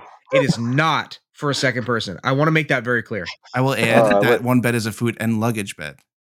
That's where I don't even use. Yeah, that's exactly what it is. Do you use drawers? They don't even clean those drawers. No, it's disgusting. No, this is drawers. Tell me you're from fucking East Coast, but yeah. Yeah. Tell me you're from Jersey without saying you're from Jersey. Hey, oh God. Fuck y'all. I had to say something. The funny part is like I don't even hear it. Like I just feel like I sound just like you guys. Oh yes, say Staudacher again. I can't. I can't. So we have to find Mark a good hotel room too. This is really hard to get him to a contest. Well, I'll just get my own room in Borrego. That's job one. Dude, Here's the thing with Borrego, though. I wouldn't even share a wall with somebody I know. Borrego is like, it's nice, but it's not that nice. It's just exorbitantly expensive, and like they ain't doing you any. It's not that nice, dude. And they ain't doing you any favors. What do they charge a night for a room? Shit, it's like $275 a night. What? Yeah. Yeah. Bullshit. Yeah, it's bullshit. It's in the middle of nowhere. Kind of see why we're splitting it. Yeah, so like you're about to drop $1,000 on a room, so it's just and like it's the same for everybody, but they're not doing us any favors. So if they hear this, I mean, if they hear this, like I love you guys, they're super nice. Thanks for letting us party by the pool. They're definitely not hearing this. But keep going. But yeah, you for what we're getting for our money, it should be like $120 a night. Do they give it like a chocolate on the pillow at least, or do something fancy with the toilet paper roll? $125. Andy's Mints. They give us the shuttle wherever the hell we want. Do they make the shuttles? Do they make the elephant with the towel? No. I'm not little triangle with the toilet paper. They fold it into a triangle and a little arrow. No, we get people. You ever seen on the bed rather than Hershey Kisses? Yeah. Just 8 balls. 8 balls on the pillow. I don't want to knock the resort. The resort's kind of nice. It's great. It's a little pricey. It's a little late to say it's great, guys. Yeah. We're beyond. It's awesome. It's pretty good. Yeah, it's just a little pricey. With all due respect. just because you say that doesn't mean you can say anything you want, Jeff. It's in the Geneva Convention. All right. I don't know. I really enjoy my time at the resort. Yeah, we have a good time. Do you have to wear sandals when you use the shower? Preferably. Oh God. Yeah. Are the towels like crusty? Like. No, the hotel rooms look like a Jackson Pollock painting with a black light. Oh God. Oh God. I guess I'm going to be busy that weekend, and it's not going to be there. Sorry, I'm on reserve and I got called in. I'm going to find my food bed somewhere else. But no, we really appreciate the hotel. It's really nice.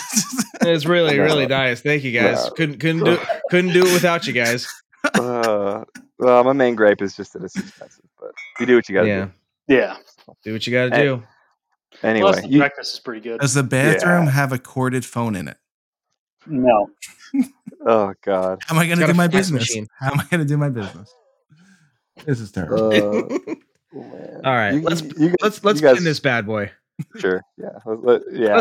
Let's pin this. This is divulging. Do the doors even more so. Yeah. Do the bathroom door has a lock.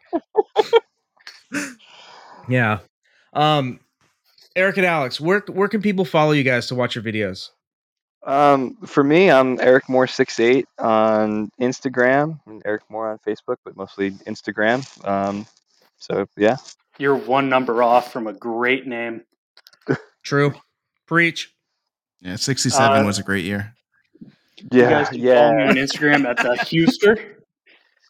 Yeah. Huester. The _HUESTER. Love it. Yeah. I would say post videos, but you guys post, so thank you. Yeah. Post more. Yeah. I'd love to give a brief shout out if I could, Mark. I got time for that. Absolutely. 100%. Cool. Yeah, I mean, for just brief shout out, just helping me in aerobatics. I want to give a big shout out to the IAC Chapter 62 President Ron Chadwick for kind of taking me under his wing and show me the ropes, let me fly his C quite a bit. And Mike Moan for all of his ground coaching. And definitely my really good friend, Pike Kelly.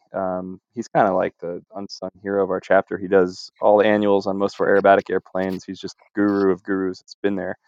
He listens to this podcast, so he's kind of been like my sensei with aerobatics in life. So definitely got to throw it up to him. And then he threw a great contest in November. Oh, for sure. And then, last but not least, my two good friends and fan club members, number 1 and 2, Kendra and Lisa from Pilot Makers in Salt Lake City, who are coming to Borrego, and it'll be Kendra's first contest and Lisa's second contest. So it'll be awesome to see how they all do. Nice. And, and they're good friends of mine. So I got to give a shout out to them for sure. That's awesome. I love it. Alex, you got any shout outs? Yeah, sure. All my friends back here in Arizona, I wouldn't be where I am without them. They know who they are, the Arizona kids. Mm-hmm. So It's a great group of people. We get to fly great stuff and have great parties. That would be cool if like the Santa Paula crew and your crew went head to head at a contest, like and did like teams and top score. They would beat the hell out of us. Beat the hell out of us, yeah. But that's all right. We'll give it a good shot. But just one hell of a go. You head down to Santa Paula sometime. It's what are you talking about? You put some ringers in there, put bourbon in there, get Chambliss, pay him like. Come on. Yeah. We got bourbon. We got, Jim Burke was living up the street from me for a little while. So that's true. We got that. JB, baby. But then they have a Sammy. JB all the way. Yeah. Cool. Well, thank you guys. Between Sammy and AJ. Yeah. Oh, thank you guys. Thank you guys for coming on. This was freaking awesome. Yeah. Thanks for having us on. Appreciate it. It was a great time. I'm not going to lie. I was a little nervous when I started this. Well, hopefully the nerves waned pretty quickly and it became fun because once we started talking lattes, we love you guys, man. Good. Yeah. Thanks, guys. Once the lattes come in, it's PSLs. Yeah, it's easy street. Those PSLs. Yeah. And then guys, we'll do a post Borrego recap if you guys are interested. We'd love to have you back on. Would love it. Sweet. Jeff, you got anything else, dude? Lyft. Go to Lyft Aviation. Buy some shit. It's awesome. The shoes, I'm flying with the alternates and they're broken in and they got actually better. So I really recommend getting the alternates. And our product, which we might let our friends here in on, should be arriving in the next week and a half. And got some big news. It's going to change the industry. I got mine and I can't wait to fly with them. I haven't yet. I might go tomorrow. But please fly with them. It's awesome. It's awesome. Right? I'm really excited. Yeah. It's like you're not wearing anything. No, it's awesome. It's going to be good. But go to liftaviationusa.com. Use the promo code FlyCoolShit. 25% off. Go buy some shirts. flycoolshit.com/merch. Follow these guys on Instagram and the Facebooks. And I think that's it, guys. Jeff, till next week. Till next week, my love. I love you. See you later, guys. Bye. Have a good one. Take care. Thank you for listening to another episode of Fly Cool Shit. Be sure to check out our website at www.flycoolshit.com. Subscribe, rate, and review the show on iTunes and Spotify. Any questions, comments, or feedback, shoot us an email at flycoolshit@gmail.com.